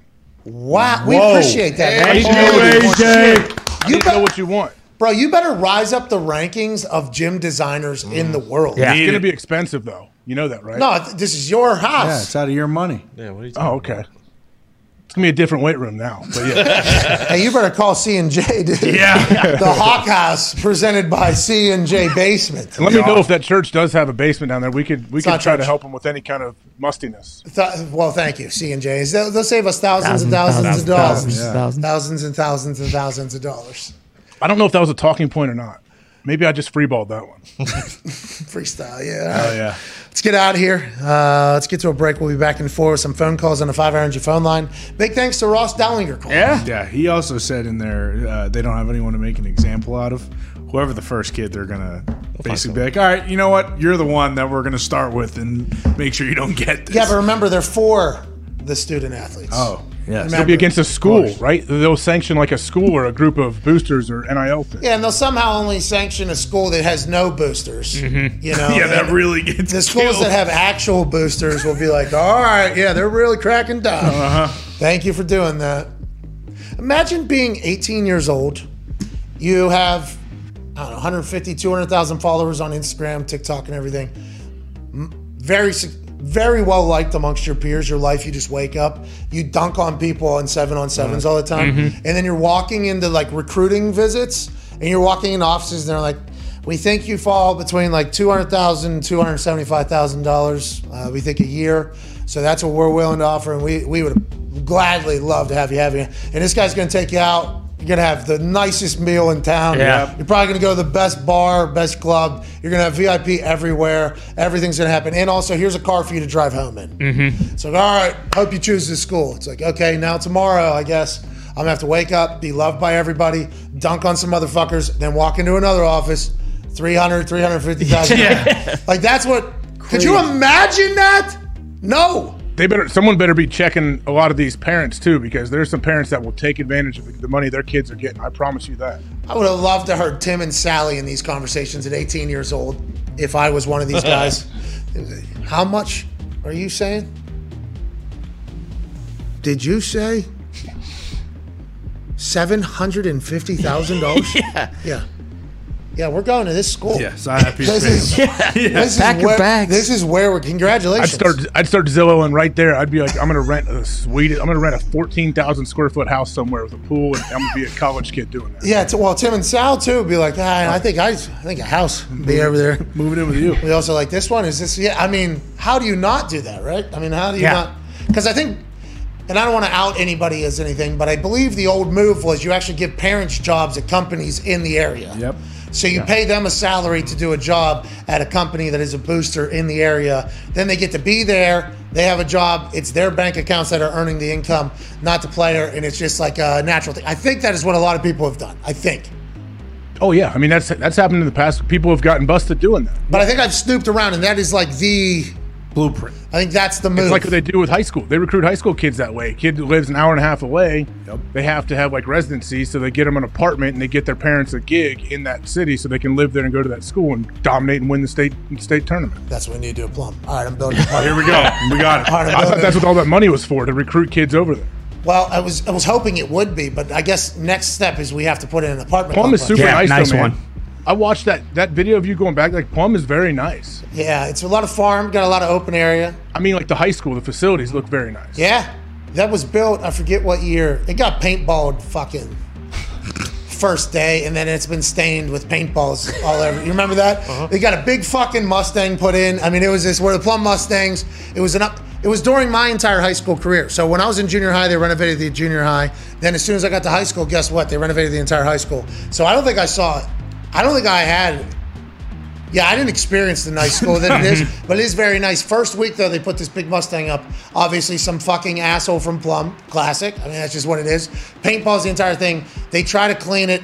You can't. It's just welts now on this entire thing. Wow. So it's on every. So it's like the outside has been obviously damaged by the just Plum people and probably people from other schools. But yeah, I would like to really invest in that place. I want there to be some studs over there. I honestly, our girls soccer team's fucking really good. If we create some Olympians over there, that'd be fucking awesome. I mean, that'd be something I'd really want to be a part of. You know what I mean? A lot of farmland. You just said plenty of room for apartment complexes. Here we go. Yeah. Well, that's how a neighbor school got a lot of their players. Whoa. Yeah, he's talking about Gateway right now. Really? Yeah, that's what he's talking about. They got real good real quick. So they were in on it ahead of their time, if you will. Well, yeah, they were very good. That's what Plum needs to do. That's what we're going to do. Let's go. Also, I think there's like some esports arena going in there, too. Holy shit. Right? Yeah. In Plum? Yeah. At the high school? Yeah. Who's putting it in, you think? You. Yeah. Yeah, so I heard it's happening. It is. I think it is going to happen. That's something I wouldn't mind us just becoming a funnel into fucking esports as well. That'd be cool for the kids. Hey, PS5. A lot of the Italian body types around Plum, too. Probably pretty good gamers. Good what shit I mean? talkers. Oh, yeah. We could get the next optic scamp coming from Plum. That's what I'm talking It's Scump, dude. Let's go, dude. It's Scump. Who? Optic Scump. Is he part of FaZe Client?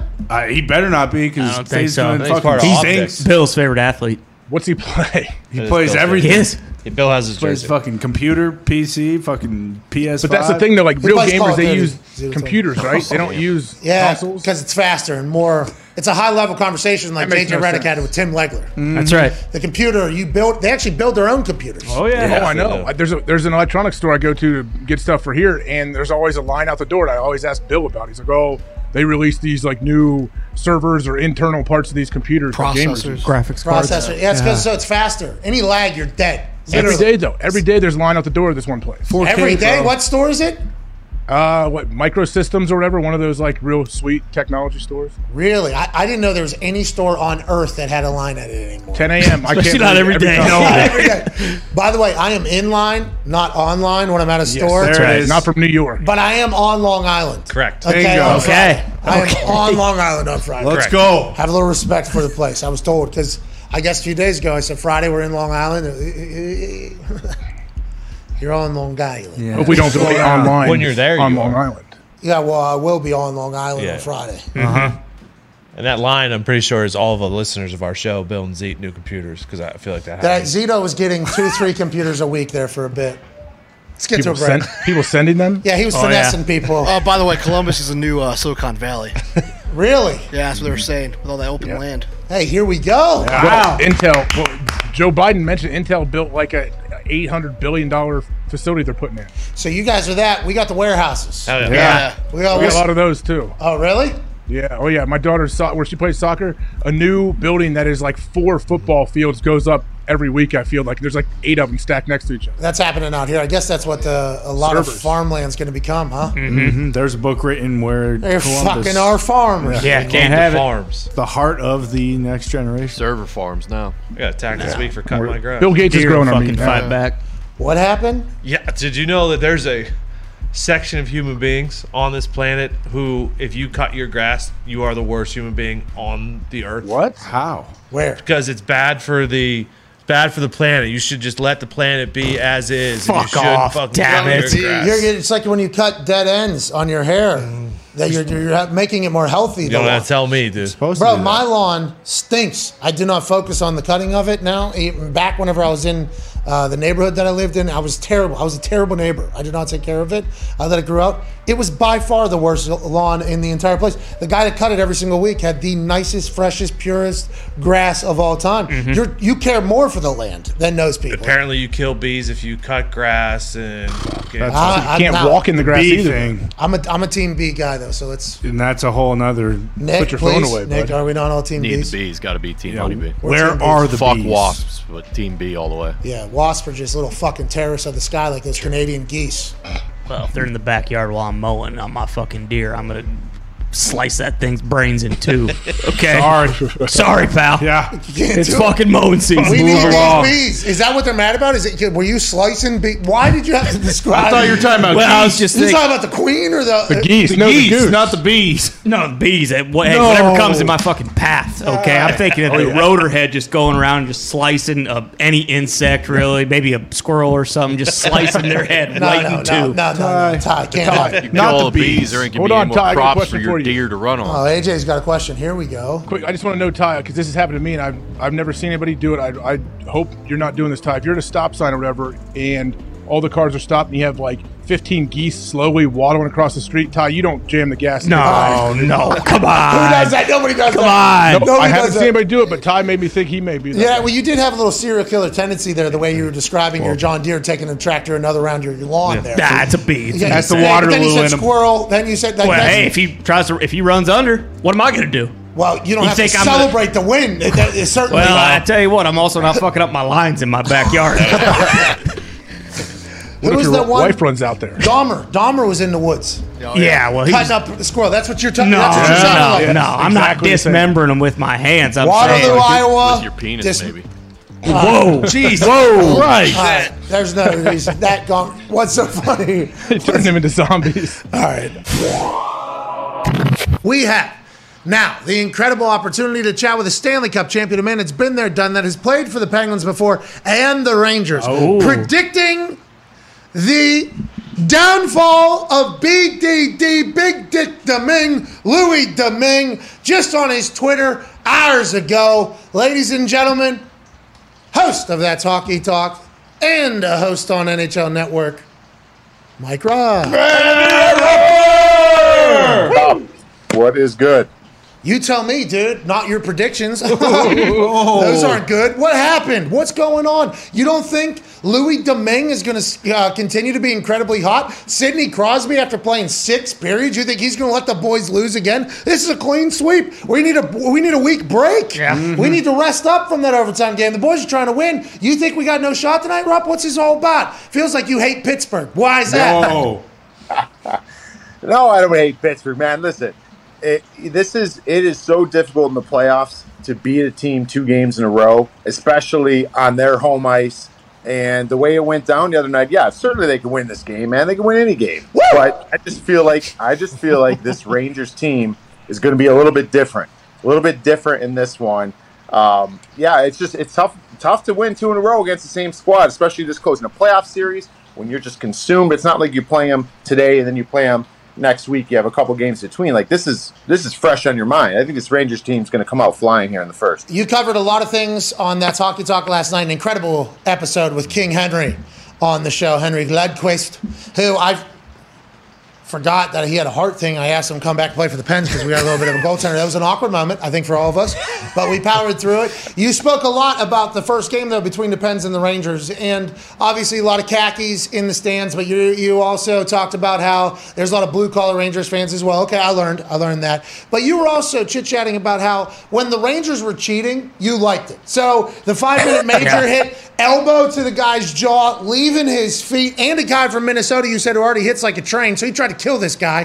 That thing turns it from a 5-minute major, which we would have scored 4 goals probably, into a 2-minute just regular basic-ass penalty. You said shouldn't have even been a penalty. I'm like, whoa, oh my God, Rupper, what are you even thinking here? Then there's a goalie interference, clearly goalie interference. I mean, I played ball hockey, deck hockey growing up, and I watched it. I would know much more than you, but that was clearly goaltender interference, and you said, no, you didn't think so. It feels like you would like the Rangers to win this series. Is that because the Rangers are supposed to win this series? Are they supposed to win it this time? Is that what they're supposed to. They're supposed to.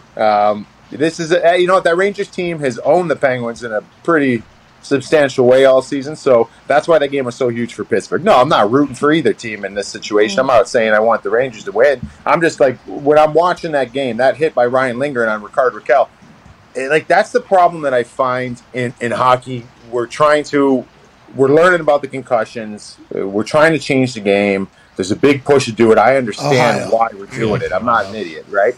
But, at the same rate, when you don't know a guy is coming to hit you, when you don't see him, you don't brace yourself. I don't care what it is. Your head is going to get some sort of, you're going to get whiplash, you're going to get a conky, or you're going to get a concussion from getting hit in the face. Like, something's going to happen. Rickard Rakell had no idea that Ryan Lindgren was coming. I thought it was a really clean hit. Terrible results. I don't like seeing dudes getting up and falling down and looking like kind of Bambi on ice.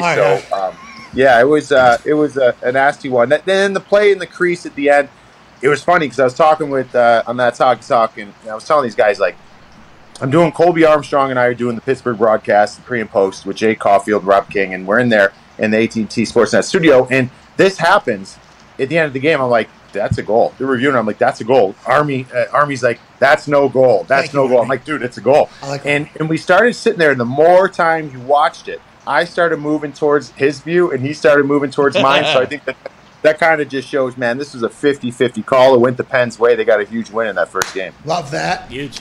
Hey, Rupper, we were talking about the NFL helmets and how they make all these new space age looking things. I feel like hockey has kind of stuck with what you guys have had for a long time, and I've got my hands and actually put on a hockey helmet. That thing doesn't do anything. Like, that's not protecting anybody, is it? It's certainly not like a football helmet. They're so light. Yeah, they're so light. They'll change the technology all the time, and use some. Yeah, there it is. Hey, is that Phil Borks? What's that? That one. That's Phil Borks, man. That's on the back of those helmets, it says "not intended for use" on the back of that thing. That's what Borky used. Yeah, look at that. Yeah, it is just a basic plastic bucket. I mean, that's all you guys are. Well, I'm not sure we're wearing those ones anymore. Yeah, but you get it, though. It is much smaller than the NFL ones, and I think there's always been an interesting thing because, Tom Wilson, when he started making his run of being, like, the goon of the league, he was having, like, headshots. Like, it was like he was timing up his shoulder checks for headshots almost, and guys were getting knocked out at a very regular basis. And I think this was at the same time as concussion information was kind of becoming the forefront of conversation in the sports world. Is there any adjustments to the rules that you guys made? Because, I know they tried to slow down fighting, but fighting makes the game better. Those big-time hits, and I didn't like seeing Dick Rickle get fucking pounded like that, but those big-time hits are like what people in the arena – there's big pop in the arena whenever a hit like that happens. It's still what hockey is, though, isn't it, at its core, you think? It is, and I think that's the part I kind of struggle with is, and I guess what I was referring to on the Raquel thing, because we were talking last night, too, during our show, we're watching. How many huge hits in that Boston and Carolina game? Yeah. Oh my God. A lot of dirty ones, too. That was non-stop. Boom, boom. Dirty We're hits. seeing guys going everywhere. So my big thing, though, it's like they're trying to, and not just in the NHL, we're talking every league going down to youth hockey. They're trying, which I agree with. You got to fix the hitter, the guy hitting. But the player receiving the hit, until there's a responsibility put on them, too, we're not going to see it ever go away. Because what we see is, he can't hit me here, so I'm going to do this. You know what I mean? It's a fast game, so that's kind of all part of it. To go off what AJ was saying, so the helmet technology changed, or they're changing like different, stuffing or padding, I should say, on the inside. And it's kind of funny. You guys remember the great Mark Messier, right? When I was playing actually for the Rangers, Mess is, he's around the Rangers. He's a Hall of Famer, and he came out with a helmet company. It was called the Messier Project. And he came down with the helmet by the locker room, and he's like, wanted some of us to wear them. And I don't know, when I played, I was a sucker for, I didn't care. I'll wear a Nike helmet. I'll wear Bauer skates. I'll wear CCM gloves. I'll use a Shearwood stick. It don't matter. I'll use anything.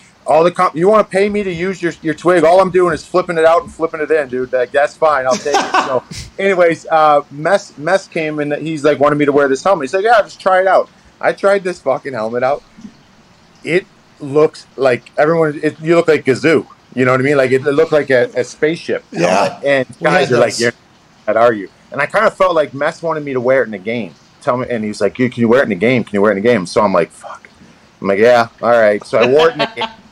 And my headshot for the Rangers that year, in like a program, everything is that one fucking game where I'm wearing this spaceship helmet. Yes. I got the big M right on my forehead. It's terrible. So yeah, they've tried different things, but a lot of it doesn't stick. Guys are so like, this is what I do, this is what I wear, and they don't want bulky equipment. It's the same exact thing in the NFL, literally same exact conversation. And Messier, Ranger legend, right?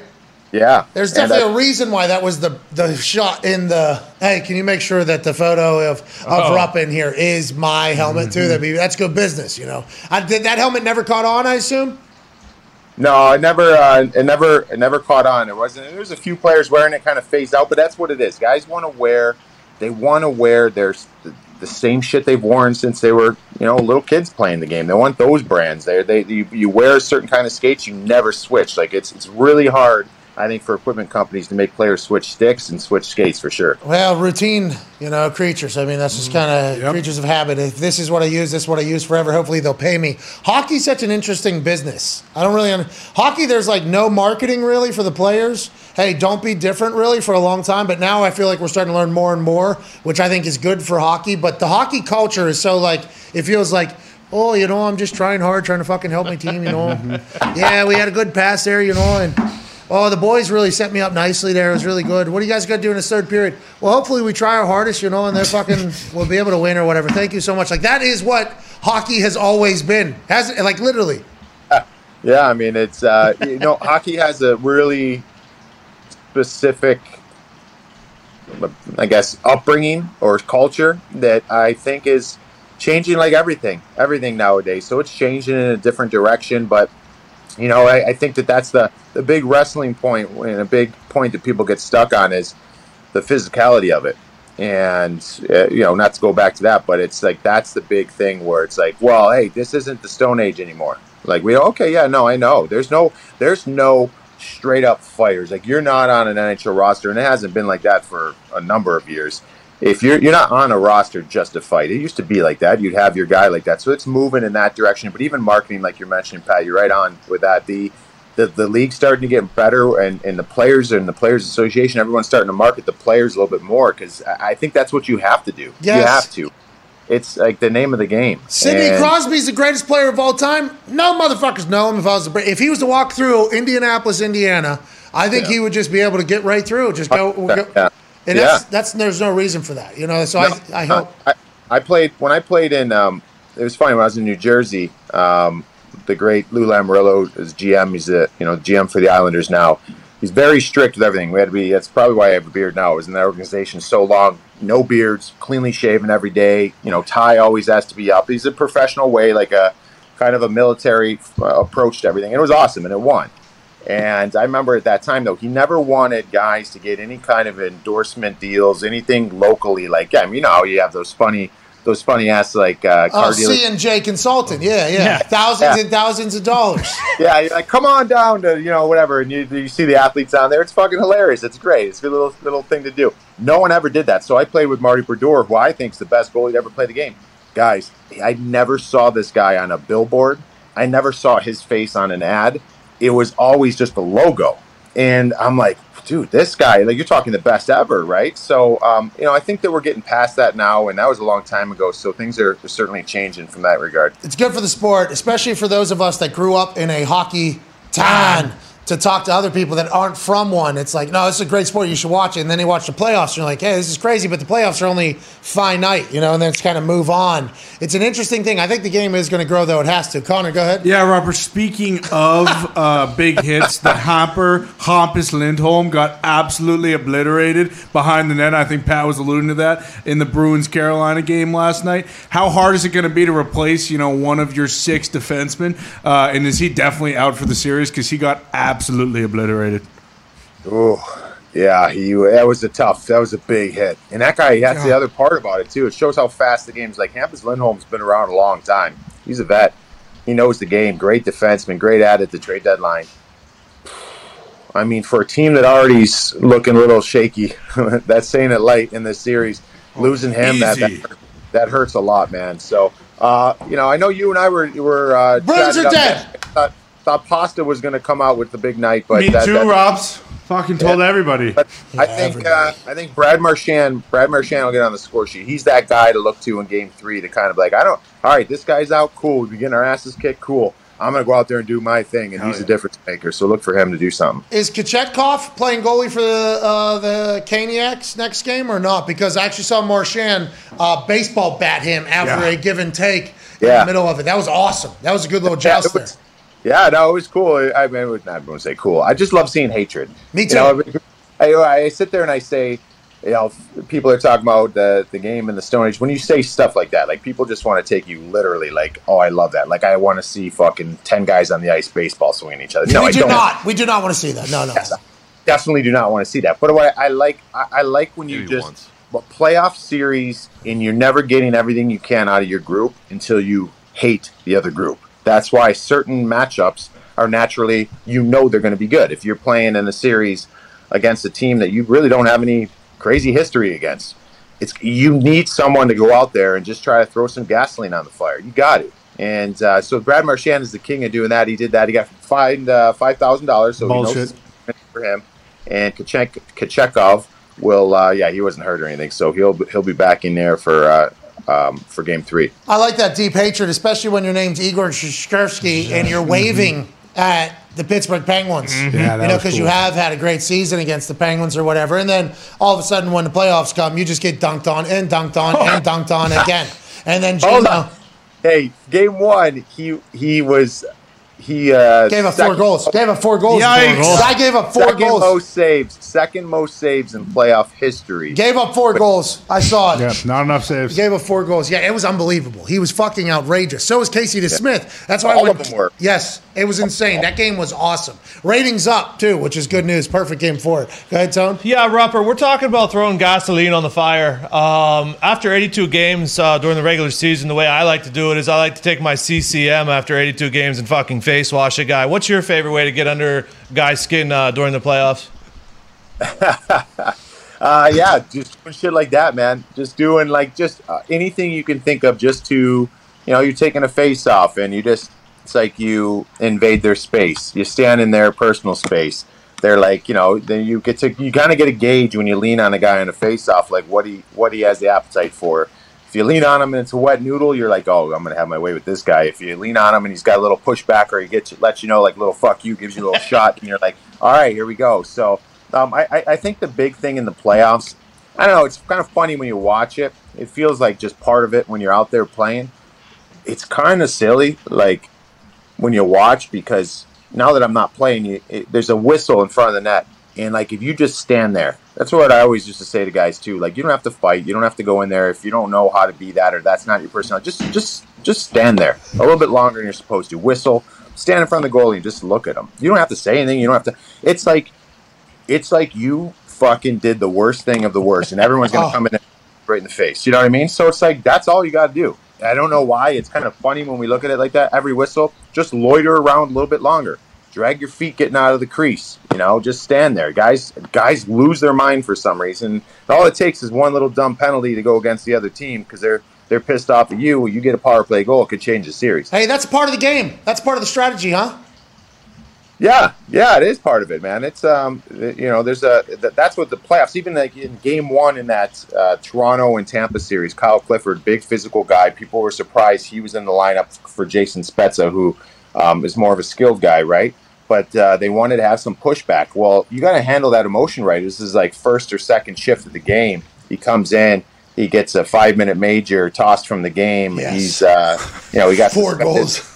But that could have lost them the game. Thankfully for the Toronto Maple Leafs, they killed that 5-minute major off and they ended up winning the game. But that's kind of part of it. Like, you have to bring your emotion to here. Well, you got to funnel it the right way. You do one stupid thing, it literally could change the entire series. So, yeah, you push everyone's buttons, but you got to be smart about it. Rupper, I know this guy is hurt, but he likes to push people's buttons and dominate people. But Tom Wilson, what are your thoughts on him, and what does he bring to a team? Bro, the Capitals were not supposed to do what they were supposed to do. How come everybody just loved this brand new Panthers team over the fucking Capitals who are champions? That was surprising to me whenever I was watching that game and you see Ovechkin celebrating everything, and they were like, well, the Panthers were heavily favored in that. I'm like, over that fucking team. I guess it's because Tom's hurt, but that team is always good. And Tom is like somebody I wish was a Penguin. I fucking wish that guy was a Penguin. Yeah, I think that's part of it too. It's like Tom Wilson is that. He's that nuclear weapon in the NHL right now, and it's different. He can he can fight anybody and most likely beat everybody up. But the bigger thing is he plays with Ovi. Like, he's good. Like, he's a really good player, and he's huge. He hits like a truck. He's he's jacked. He can skate like the wind. He's attractive. He's smart. Yeah, he's funny. He's charming. You look at this guy, and he recovers fast. He's a unicorn. There's no one like him in the league. And so I remember this guy, after they won the cup, I think it was after they won the cup, he signed a big deal for a guy that plays with those kind of elements. Signed a massive deal. you know how the internet works. Everyone just starts destroying this guy. And it's like, come on, guys. Like, can't you be happy? Like, can't you just be happy? Everyone make money. Go do your thing, you know? Like, what are we shitting on people for? Like, good for him. And I did a shoot in Washington, and I saw him, and I started talking to him, and like, you know, he was feeling that, but at the same time, it's like, hold on a second. You got to look at yourself, and I'll tell you this: if you are playing on a Sidney Crosby's line, Connor McDavid, Alex Ovechkin, if you're playing on that line and they don't want to play on your line, you say Stoner? On Stoner's line. If you're playing on their line and they don't really want to play with you, guess what? You're not fucking playing with them. They're going to go in there and tell the coach, like, nah, get this guy out of here, you know? So Tom Wilson gets to play with Ovi. Like, you have the endorsement of playing with a guy who might be the all-time greatest goal scorer. Your team paid you a shit ton of money. Every other team out there would trade anything for you. The Washington Capitals have you as an untouchable. I mean, this guy can do everything. So, yeah, man, this is his time to shine. You saw, like you mentioned, AJ got banged up the other night. I don't know what's going on with him, but if he's out, that's a huge loss, because that was a huge win for them in Game 1, because I didn't think they had a chance. Yeah, that's what everybody thought. I don't understand that. Are they still the same? Is Kuznetsov on that fucking team? Yeah. Is he? Like, what? These guys just get old? And is Ovechkin not just sniping dimes in the net? Like, what happened? Is the Florida Panthers just that good? The Florida Panthers, I think, had the most goals in the league this year. Their offense is silly. But the problem is that they've won games a lot this year. They call them the comeback cats, right? Because they're falling behind the games and they're like scoring 6 goals in the third period, and they're doing some crazy shit. They've been a really fun team to watch. Like, a casual fan, you might want to root for those guys. Like, they're hilarious to watch, because they're never ever out of a game. They can blow up and put 5-6 up in a period, but they haven't really had to deal with. We haven't seen how they navigate through games of adversity. I mean, they've been so good. They can play a shitty game and still win 4-1. Like, because they score 4 goals. Like, you know what I mean? So they're starting to maybe see it a little bit here. But as far as like Ovi and the Caps, their big thing was their goaltending. They didn't have great goaltending. They didn't really have a true starter. So I thought that's what made them vulnerable. Best offense versus a team who doesn't know who their goalie is. Like, that seems like it's a pretty easy recipe there. But Caps proved everybody wrong in Game 1. Penn's got 3 goalies, so maybe 4. Who knows? I don't even know this next guy that's potential. Diorio. Yeah, Diorio. Yeah, he's Diorio's player, that guy. Gumpy, your question for Stanley Cup champion Mike Rupper. Yeah, Rupper, is Texas hockey going to absolutely steal one in Calgary tonight, or what?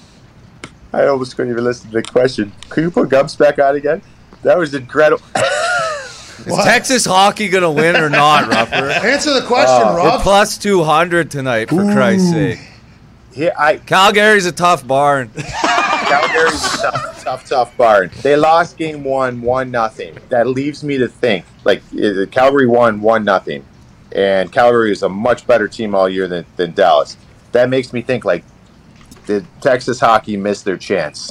You know what I mean? It was 1-0. Yeah, like, your goaltender put it in an unbelievable. Jake Ottinger put in a crazy performance. I wish I could tell you otherwise, Gums. I think they go down 0-2. I think they go back to Dallas. They're dead. Texas hockey's dead. Boston's dead. 0-2 is a good place to be. All right, anyways. Bruins are dead. No. Texas hockey's dead. See ya. See you later. Pens are going to be the only team that's going to survive because we're beating the Khakis tonight. Whether you like it or not, Rupp. Hey, hold on, though. You're taking what I'm saying for other teams being dead is gospel, but then you're saying that the Penguins are going to win. So what is it? Well, you believe in me? I know more about the Pens than any of these other teams. To be honest, when he says Texas hockey, it takes me a moment to remember who the fuck is that the name of the actual team? Like, is this Washington football team situation? And then it's like, no, this is Dallas Stars. Okay, of course, that's who he's talking about. So obviously I'm going to listen to you on that team. No, it makes sense. Total sense. But the Pens, I know inside out. Me and, God, are you kidding me? Me, Ron Francis, Tommy Barassa. We used to just hit the ball around on the street there in Plum. You know what I mean? We do that whole thing. Speaking of ball hockey, world champion Nick Moraldo, your question for Rupper? Ruppy, you talked earlier about having the mental edge in the playoffs and getting in a guy's face and kind of throwing him off his game. Can you tell us about the time you took your big bear paw, your big mitt, and took a swipe at your best friend, Marty Brodeur, punched him right in the mouth? What? Why are you doing that? Yeah. So Yeah, that was so I was disowned as a New Jersey Devils alumni for a little while, but I was able to get back in good graces. But so I'm playing biggest rival for the Devils, New Jersey Devils, and New York Rangers. I grew up playing in the Devils organization, won a cup there. Marty was the big reason. Marty basically door delivered us a Stanley Cup, and now I'm playing for the Rangers. Fast forward probably 9 years later, I'm playing for the Rangers in the Eastern Conference Finals. Winner goes to the Stanley Cup. And we're in this series. We got zero emotion. Like, we're burnt. We played two series of 7 games each prior to that one. The Devils were like a buzzsaw, man. They're taking it to us. So I think we're losing the game like 3-0. Torts puts me out there for a face-off, and I go out there, and I know in this situation, he's put me out there after this goal by the Devils. Like, we got to try to change some momentum. He didn't tell me anything. Didn't say what to do. I didn't even know what I was going to do. I was just like, I got to piss someone off here. I got to get like some emotion back into our group. And so send in again. What's that? Send in the disruptor. We need anyways, I go in there. The game's like 3-0 or whatever it is. I go in there and I finish a hit. I hit a guy really, really. I thought it was fine. I hit him good. And the referees, I think, they understood what my demeanor was there, so they just gave me a penalty just to get me off the ice, And so I was pissed. I pull my mouth guard. I'm yelling at the ref. And then as I'm skating by, I see my boy Marty Brodeur standing right there. And I just reached across and it was an open fist, shoved right in the chin and chest, and he threw back into the crossbar. And it just started as melee, and guys are flying in, jumping and trying to hit me in the head. And and I got tossed from the game, but it ended up not working. We ended up losing, I think, that series. In 5 games. But hey, it did stir up the boys, though. The boys that came in the room, we just got our asses handed to us, and they came in, they're like, that was fucking awesome. But it took a little bit of time. Marty and I made up over beers a couple years back, so I can show my face again back in New Jersey. He was probably so pissed. Yeah. Guy I know. I'm also GOAT status at this point. A little respect, please, for me. And you just blindside him with you motherfucker. He probably had to be so angry about that thing. Honestly. Yeah. I don't know. He didn't talk to me, so I don't know how mad he was. But yeah, we're good now. That's all that matters. Yeah, but that's the thing. I had to do it for his team. Come on, man. No free passes. We're talking about going to the Cup Finals. Yeah, right. You benefited from this, Marty. Yeah. This same exact shit. I used to just blindside goalies all the time. You're welcome. Go ahead, Foxy. Yeah, Rupper, who are the Red Wings going to hire to save the franchise and ultimately save the NHL at the end of the day? The Red Wings are dead! Whoa. So dead! Hey, you know what? The answer might be right under their noses there, Foxy. You know why? Because whoever runs their social media team put a 3.5-minute video today of Detroit Red Wings season highlights. If you could find 3.5 minutes worthy of highlights from this, fucking hire that person. That person knows a lot about you. I agree. Because it was 3.5 minutes, a lot of scenics, a lot of shots of the city in the song. But that's maybe no. But hey, the Wings are a tough one because I've been telling you this all year. I actually really, really, really believe they have a bright future. No way. Let's go. 40 or 50 games this year where I'm like, hey, they're fine, man. They took a step forward. This is a different team. They got some weapons. They got some young guns in that group. And then the last 25 games, 30 games. They just went right back to what they were over the last number of years. No! They are who we thought they were! They start thinking. This next year's got to be different. They need to go. They don't have to make the playoffs, but they have to play meaningful hockey. Vancouver was. They were a very long shot of making the playoffs at the end of the year, but they at least played meaningful hockey all the way to game 79, 80. Okay, that's what the Wings need to do next year. If they don't do that, I think you come in. They already fired the coach, right? They got a new coach. They got a new culture. Yzerman's sitting up there just collecting a paycheck, letting the boys run right into the mud. Bingo. Who's it going to be? Who's going to be the coach? Fucking Yzerman. Scotty Bowman. He said the fucking social media manager. Yeah, I don't know. There's a lot of good candidates out there. Bring Tortorella over. Datsuk. I think they're gonna wait till the playoffs are over to probably name someone because. You know how these playoffs go. One of these coaches, if it doesn't go, some of these teams have a lot of pressure. there might be some more coaches available if teams get swept or knocked out early. Hey, congrats! You just lost in the playoffs. Now you get a death sentence. Come on up to Detroit. Yeah, maybe Sidney Crosby loses, retires, and then coaches the Red Wings. Sidney Crosby still the best player in hockey? Yeah. Yeah, he's the best on both sides. Like the best complete player. Yes. The game of hockey.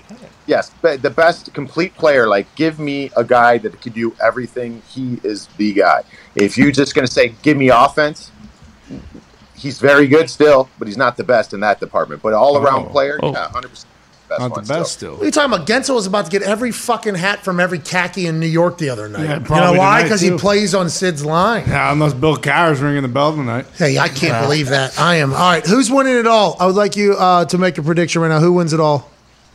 I got Tampa right now. I mean, these things are ever changing, man. Listen, I came in, and just to go off what we talked in the top, I picked the Rangers to win this round after Game 1. I thought it was going to be a short series for the Rangers. After Game 1, the way the Penguins dominated periods 2 through the third overtime, I'm like, this is going to be a series, man. It's going to go a long time. I'm not there yet to say the Pens are going to win, but it's a good series. Now, after Game 1, I picked Tampa. Tampa looked like shit in Game 1, and but they came back last night in a big way. So I think Tampa three-peats, man, 3 in a row. Oh, really? All right. Well, we appreciate you joining us. Thank you so much for all the great stories and insight.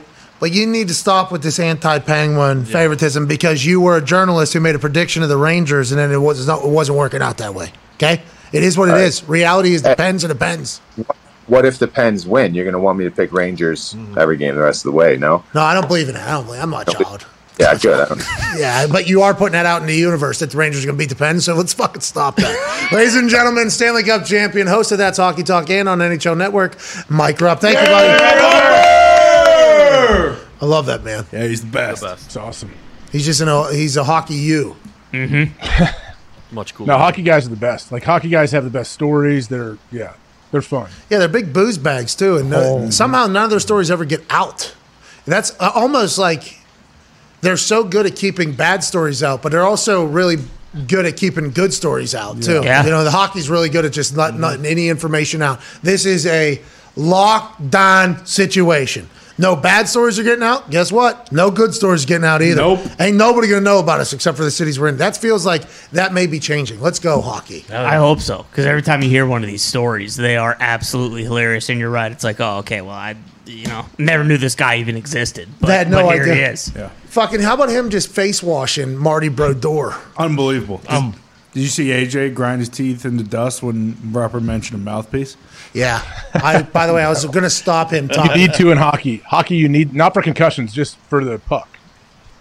You will lose some chompers. Wow. You've already been presented with this case before. Yes. That was No, an it makes answer sense. quick. It makes complete sense. You don't have a face mask on. Of course you should wear a mask. I agree, but you have thought about this before. You have given an answer. You have been tried by the hockey community in the mouth guard conversation, and you have said, no, it's for the puck. That was an incredible answer. Yeah, quick. That was very good. Good job, AJ. Hey, did you know that Tampa Bay won the last 2 Stanley Cups? Yeah, they were cheating, too, with salary cap, and we were actually down there the last time they won it. Go Boats. Go Boats. Go Boats. They are now, I believe, 15-0 off after a loss. So pretty good gambling opportunity if they lose a game. They're big, they're fast, they're powerful. They've won before. It's like they're an easy team to pick, and the community is behind them. Oh, yeah, big time. Down in Tampa, they do love the Lightning, we will say. Rupper described their goalie last night, Andrei Vasilevsky, as basically Gronk in hockey pads playing goalie. He's like 6'6". Most goalies are built like Foxy and myself, kind of skinny stooges.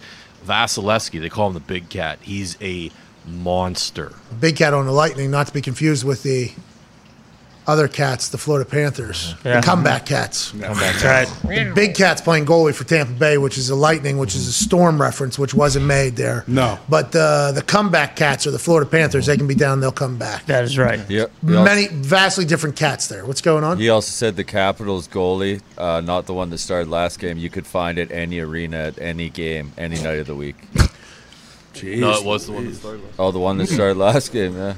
It's a bit of a shot. And he won. So he said he's a bad goalie. Bad goalie. He was referencing more so his gear. He doesn't have like goalies usually look pretty sharp. Yeah, it's a part of the costume. It's big soccer goalie, same thing, right? The costume's a big deal. This one necessarily does not give a fuck. He'll just wear whatever and do whatever. Kind of like that guy. Kind of like that guy. All right, we got to get to a break. Nah, we might as well just run this out.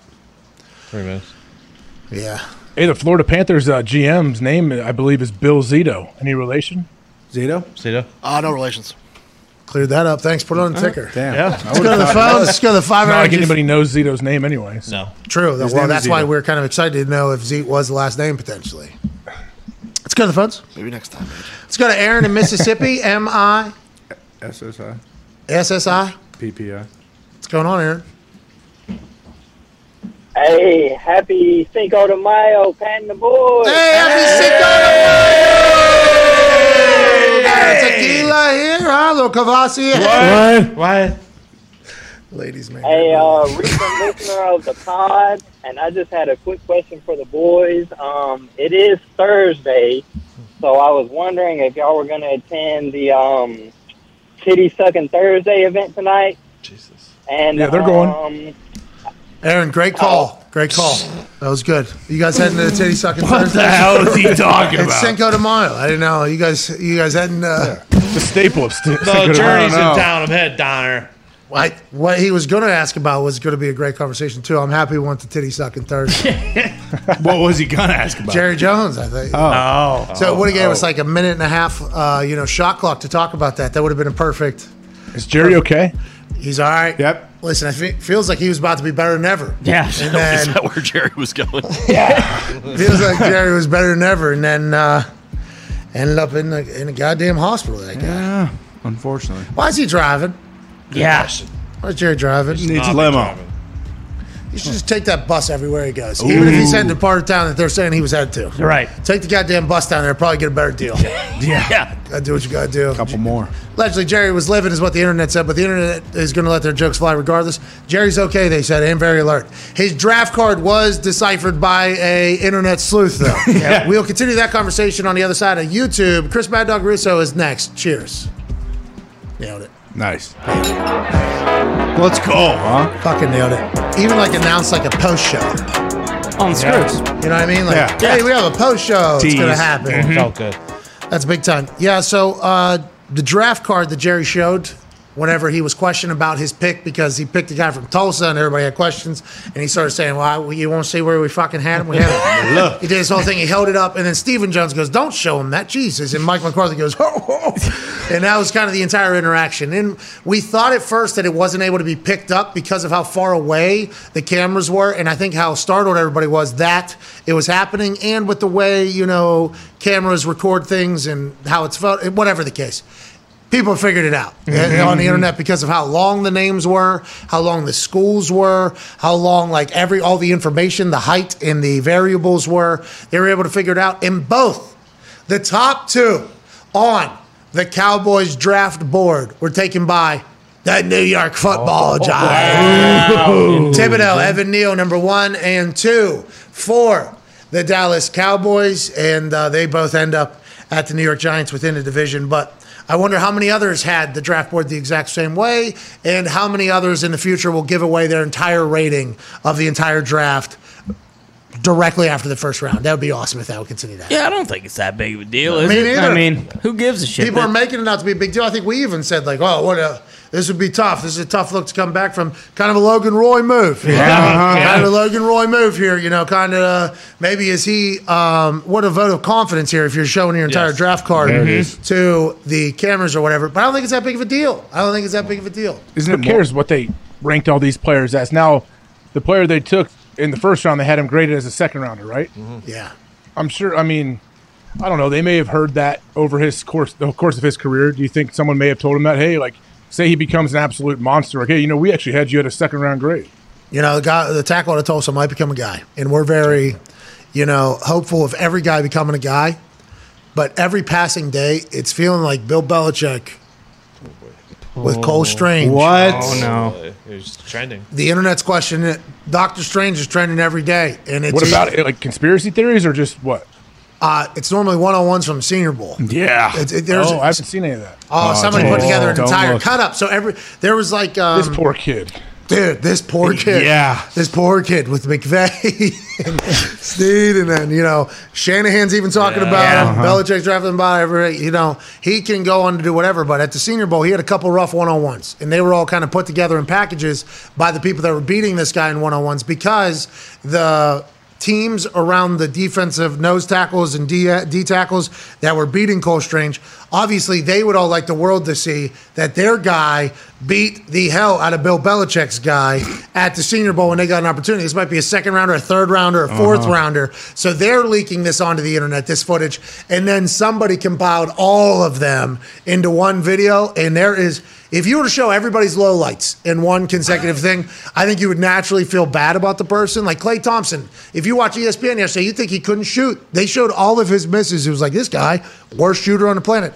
That's what's happening with Cole Strange right now. Bad play after bad play after bad play after bad play is hitting the internet. And it's because it's the other guys that had success against Bill Belichick's guys are very happy about it. Yeah, and because he's a Patriot, definitely, I think, plays a factor in it too. But Bill's going to get his paws on him. He's going to figure it out. He's going to be playing next to two unbelievable players. And let's keep in mind, this is a one-on-one. We're talking 11-on-11 football. I don't care what happens on a 1v1 versus D tackle. I care what happens on 11-11 versus D tackle. I understand that some, drills aren't necessarily set up for everybody to have success, but one-on-ones have been happening for a long time. Yeah. long time. I thought the rest of their draft was questionable too. Well, that's because I think they're wrong. I don't know if Bill has a scouting department. It's just whichever pro days he makes it to. Like he wanted this one on the road. Before you run, are you going to be able to run? Okay.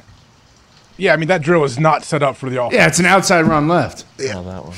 I mean, why is he's not a tackle. Why is he blocking like a tackle? Exactly. Well, there's him in the middle, right? That one. I mean, we don't know what that guy's jump is either. Like, okay, there's By the way, he got a good pass. Yeah, that's pretty a good pass. good rep. Good rep. All right, enough. I feel bad for this. Oh, that one actually falls right on his face.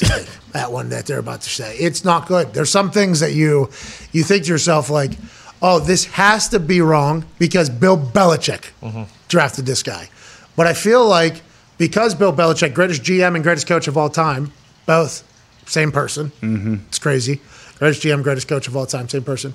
Every decision he makes, we just kind of write off as, yeah, whatever. But also, I think the Patriots fans' expectations of the draft is like, yeah, this is going to be an interesting ride. He had a dog making the picks last year. I mean, this whole thing is just like, they just have utmost faith and blind loyalty, right, to the whole process? I don't know if everyone does. I definitely do, but I think a lot of people in New England, every time this happens, it's almost cyclical every single year. Bill's an absolute madman. He's senile. Then we get to the season, and everything that they were saying is wrong, and those guys play well. Okay, he's good. Then the season ends, and then we're going back into the draft. He's senile. He's making these ridiculous picks. His dog's picking. He doesn't know what he's doing. So I don't think everyone feels that way, but that's why it doesn't make sense why these people do it every year, because when the season starts and Cole Strange is playing very well. Cole Strange is fullback. Yeah, he's playing fullback. Even because they said he got rid of the fullback position, right? Maybe he did. Maybe it's just offensive linemen that can move, because it looks like Strange is yoked up. What if he's running halfback for them or whatever, and that's what he's thinking about? What is up, Zito? Do you think Bill put this out himself so when he becomes a very, very good player, he's like, I told you guys? This is like the doctor that did Carson Wentz's foot surgery that said his expected comeback time, 19, 20 weeks, came back in 3. Yeah. Pretty good. Expectations much lower. You exceed them, you're a stud. That's a good idea. Good coaching. Connor can correct me if I'm wrong. I think the possession of Bill is he's a great GM in the sense of like free agency and like roster manipulation. I don't think he drafts that well. So is it because he doesn't have enough time? It's not even that he doesn't draft well. Like he gets good picks, but his top picks are the ones that never do what they're supposed to do. Like his first round picks aren't good. That's why the joke is always like, you guys are always around 32 though. Yeah, always later in the draft. But then the other thing is like, oh well, he loves his 5th and 6th round picks because he always finds like a gem in those later rounds. But Bill Polian, same thing, by the way. Bill Polian hit on first rounders, obviously. When you look at Reggie, Edge, Peyton, and many others that he's drafted first round. But that 4th, 5th, 6th, I wonder what it is about some people being able to have success there, or is it all just luck? Yeah, I wonder if it all is just luck too. Not a little bit. that they don't have any skill or talent or anything, but if a guy's going to be good or not, I think that's so hard to predict. And it's very rare that Bill pays his first-round picks. Like Chandler Jones was one of the better first-round picks he's had in the last 8 years or so. There was no chance he was going to pay him what he was worth when it comes around because in his mind, well, I'll find a guy in the 4th round, or like Nick said, I'll get a guy in free agency who's probably half the price. Is that going to continue to work in the modern NFL? Oh, I don't know. We'll talk more about it tomorrow. Won't we? Great. Yes, we will. It's Bill Belichick, it will. Yes, we will. Mm-hmm. I trust the fucking guy. Yeah, me everybody does. And a lot of stuff I've seen on the internet, at least about this Baylor wide receiver they took in the 2nd round, was the quarterbacks at Baylor just like couldn't hit him, which I feel good about at least. Hey, just real quick, you guys going to taste sucking Thursday or not? If someone lets me know where it fucking is, I will. Not tonight. It's Thursday. Where is that? I don't know. You It's tell in me. Mississippi, I think. I don't know if you guys are going to make it. I mean, I don't think so.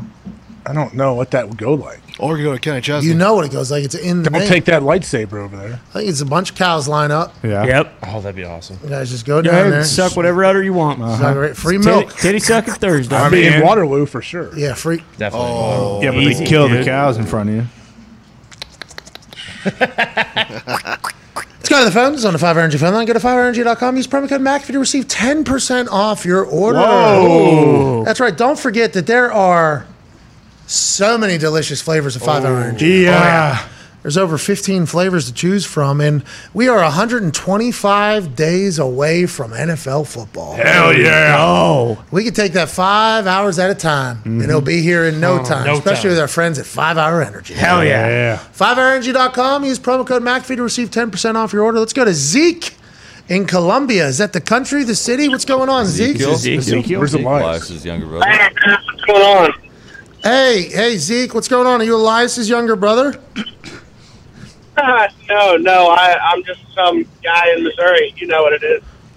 Columbia, Missouri. Missouri. Hey, my birthday's today, so my gift to myself was to sit on the line all day, and I'm glad I did. Hey, happy birthday! Happy birthday, Zeke. Hey, baby Zeke, another year, man. Happy birthday, dude. Happy for you, dude.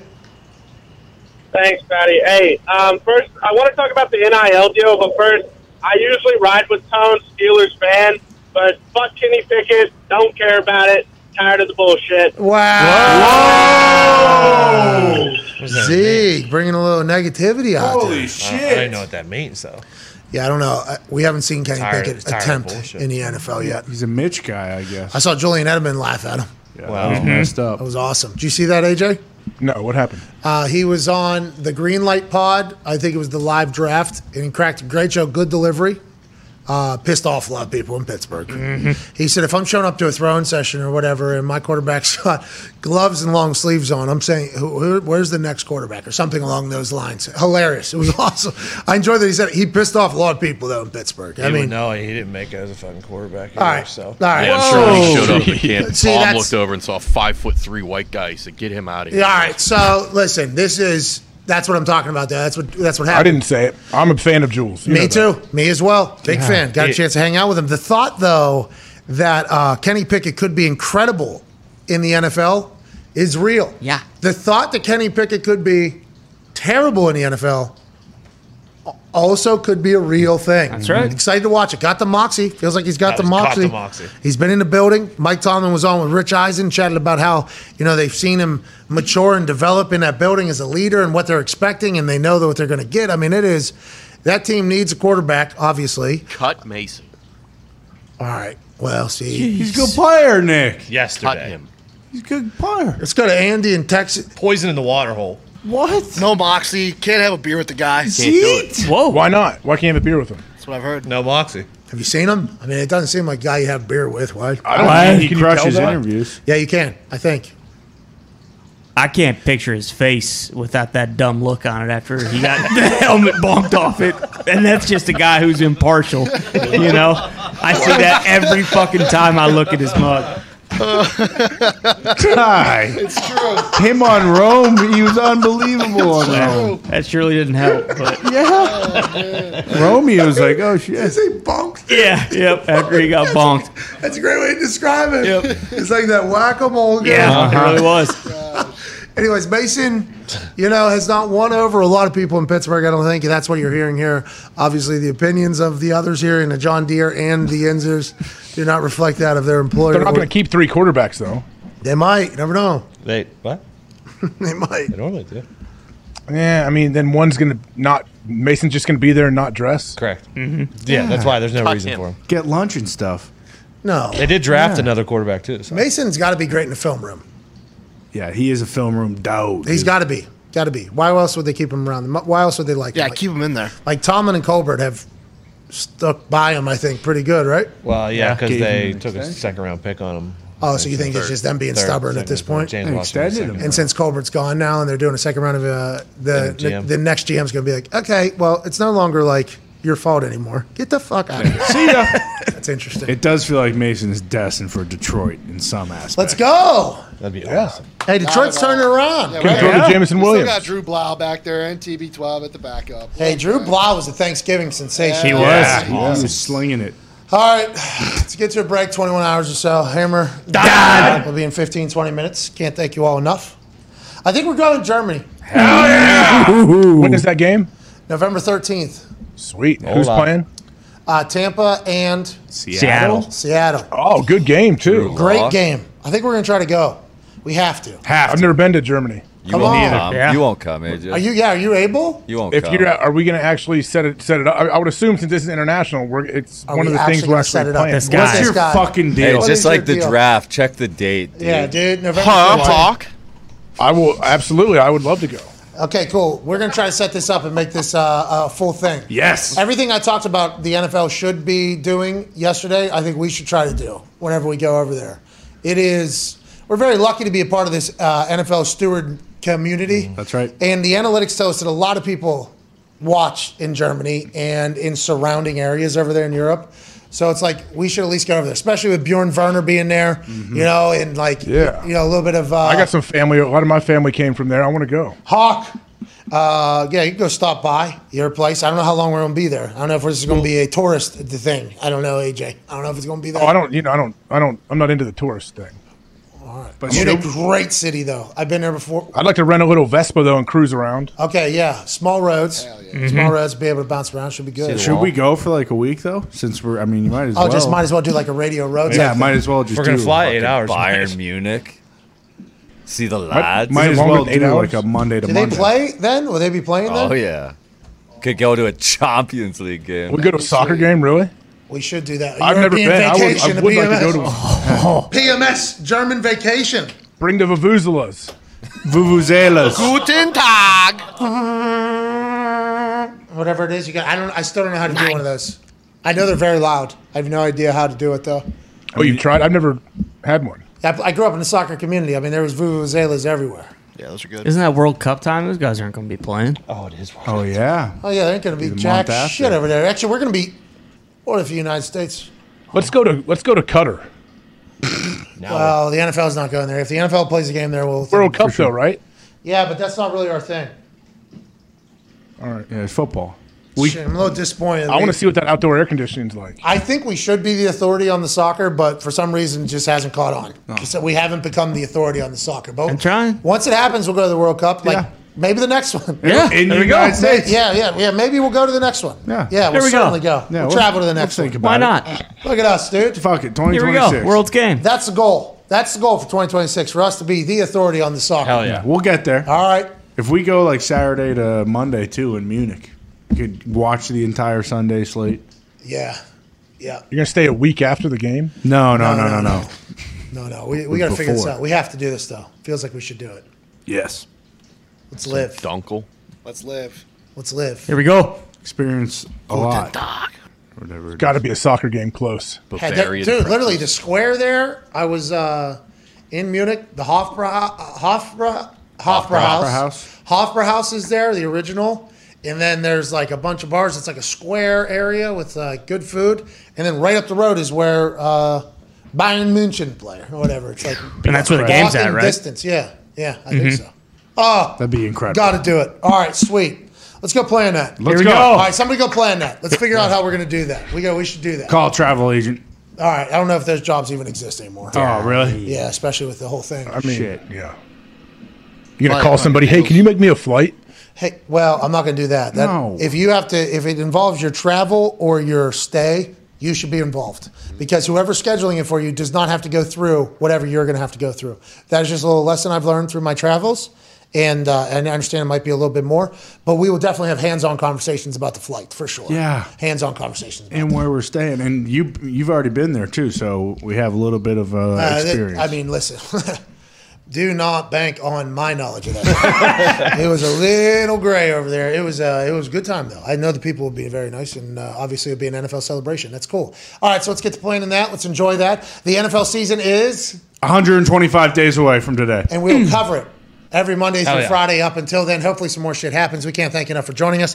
Shout out to JJ Redick, Ross Dellenger, and the Rupper for joining us. AJ Hawk, you're fantastic. Boys, great job today. Thank you to all the callers. We'll see you tomorrow. Goodbye. Hammer Don is in about 20 minutes at youtube.com/Hammer Don. See you then. Bye.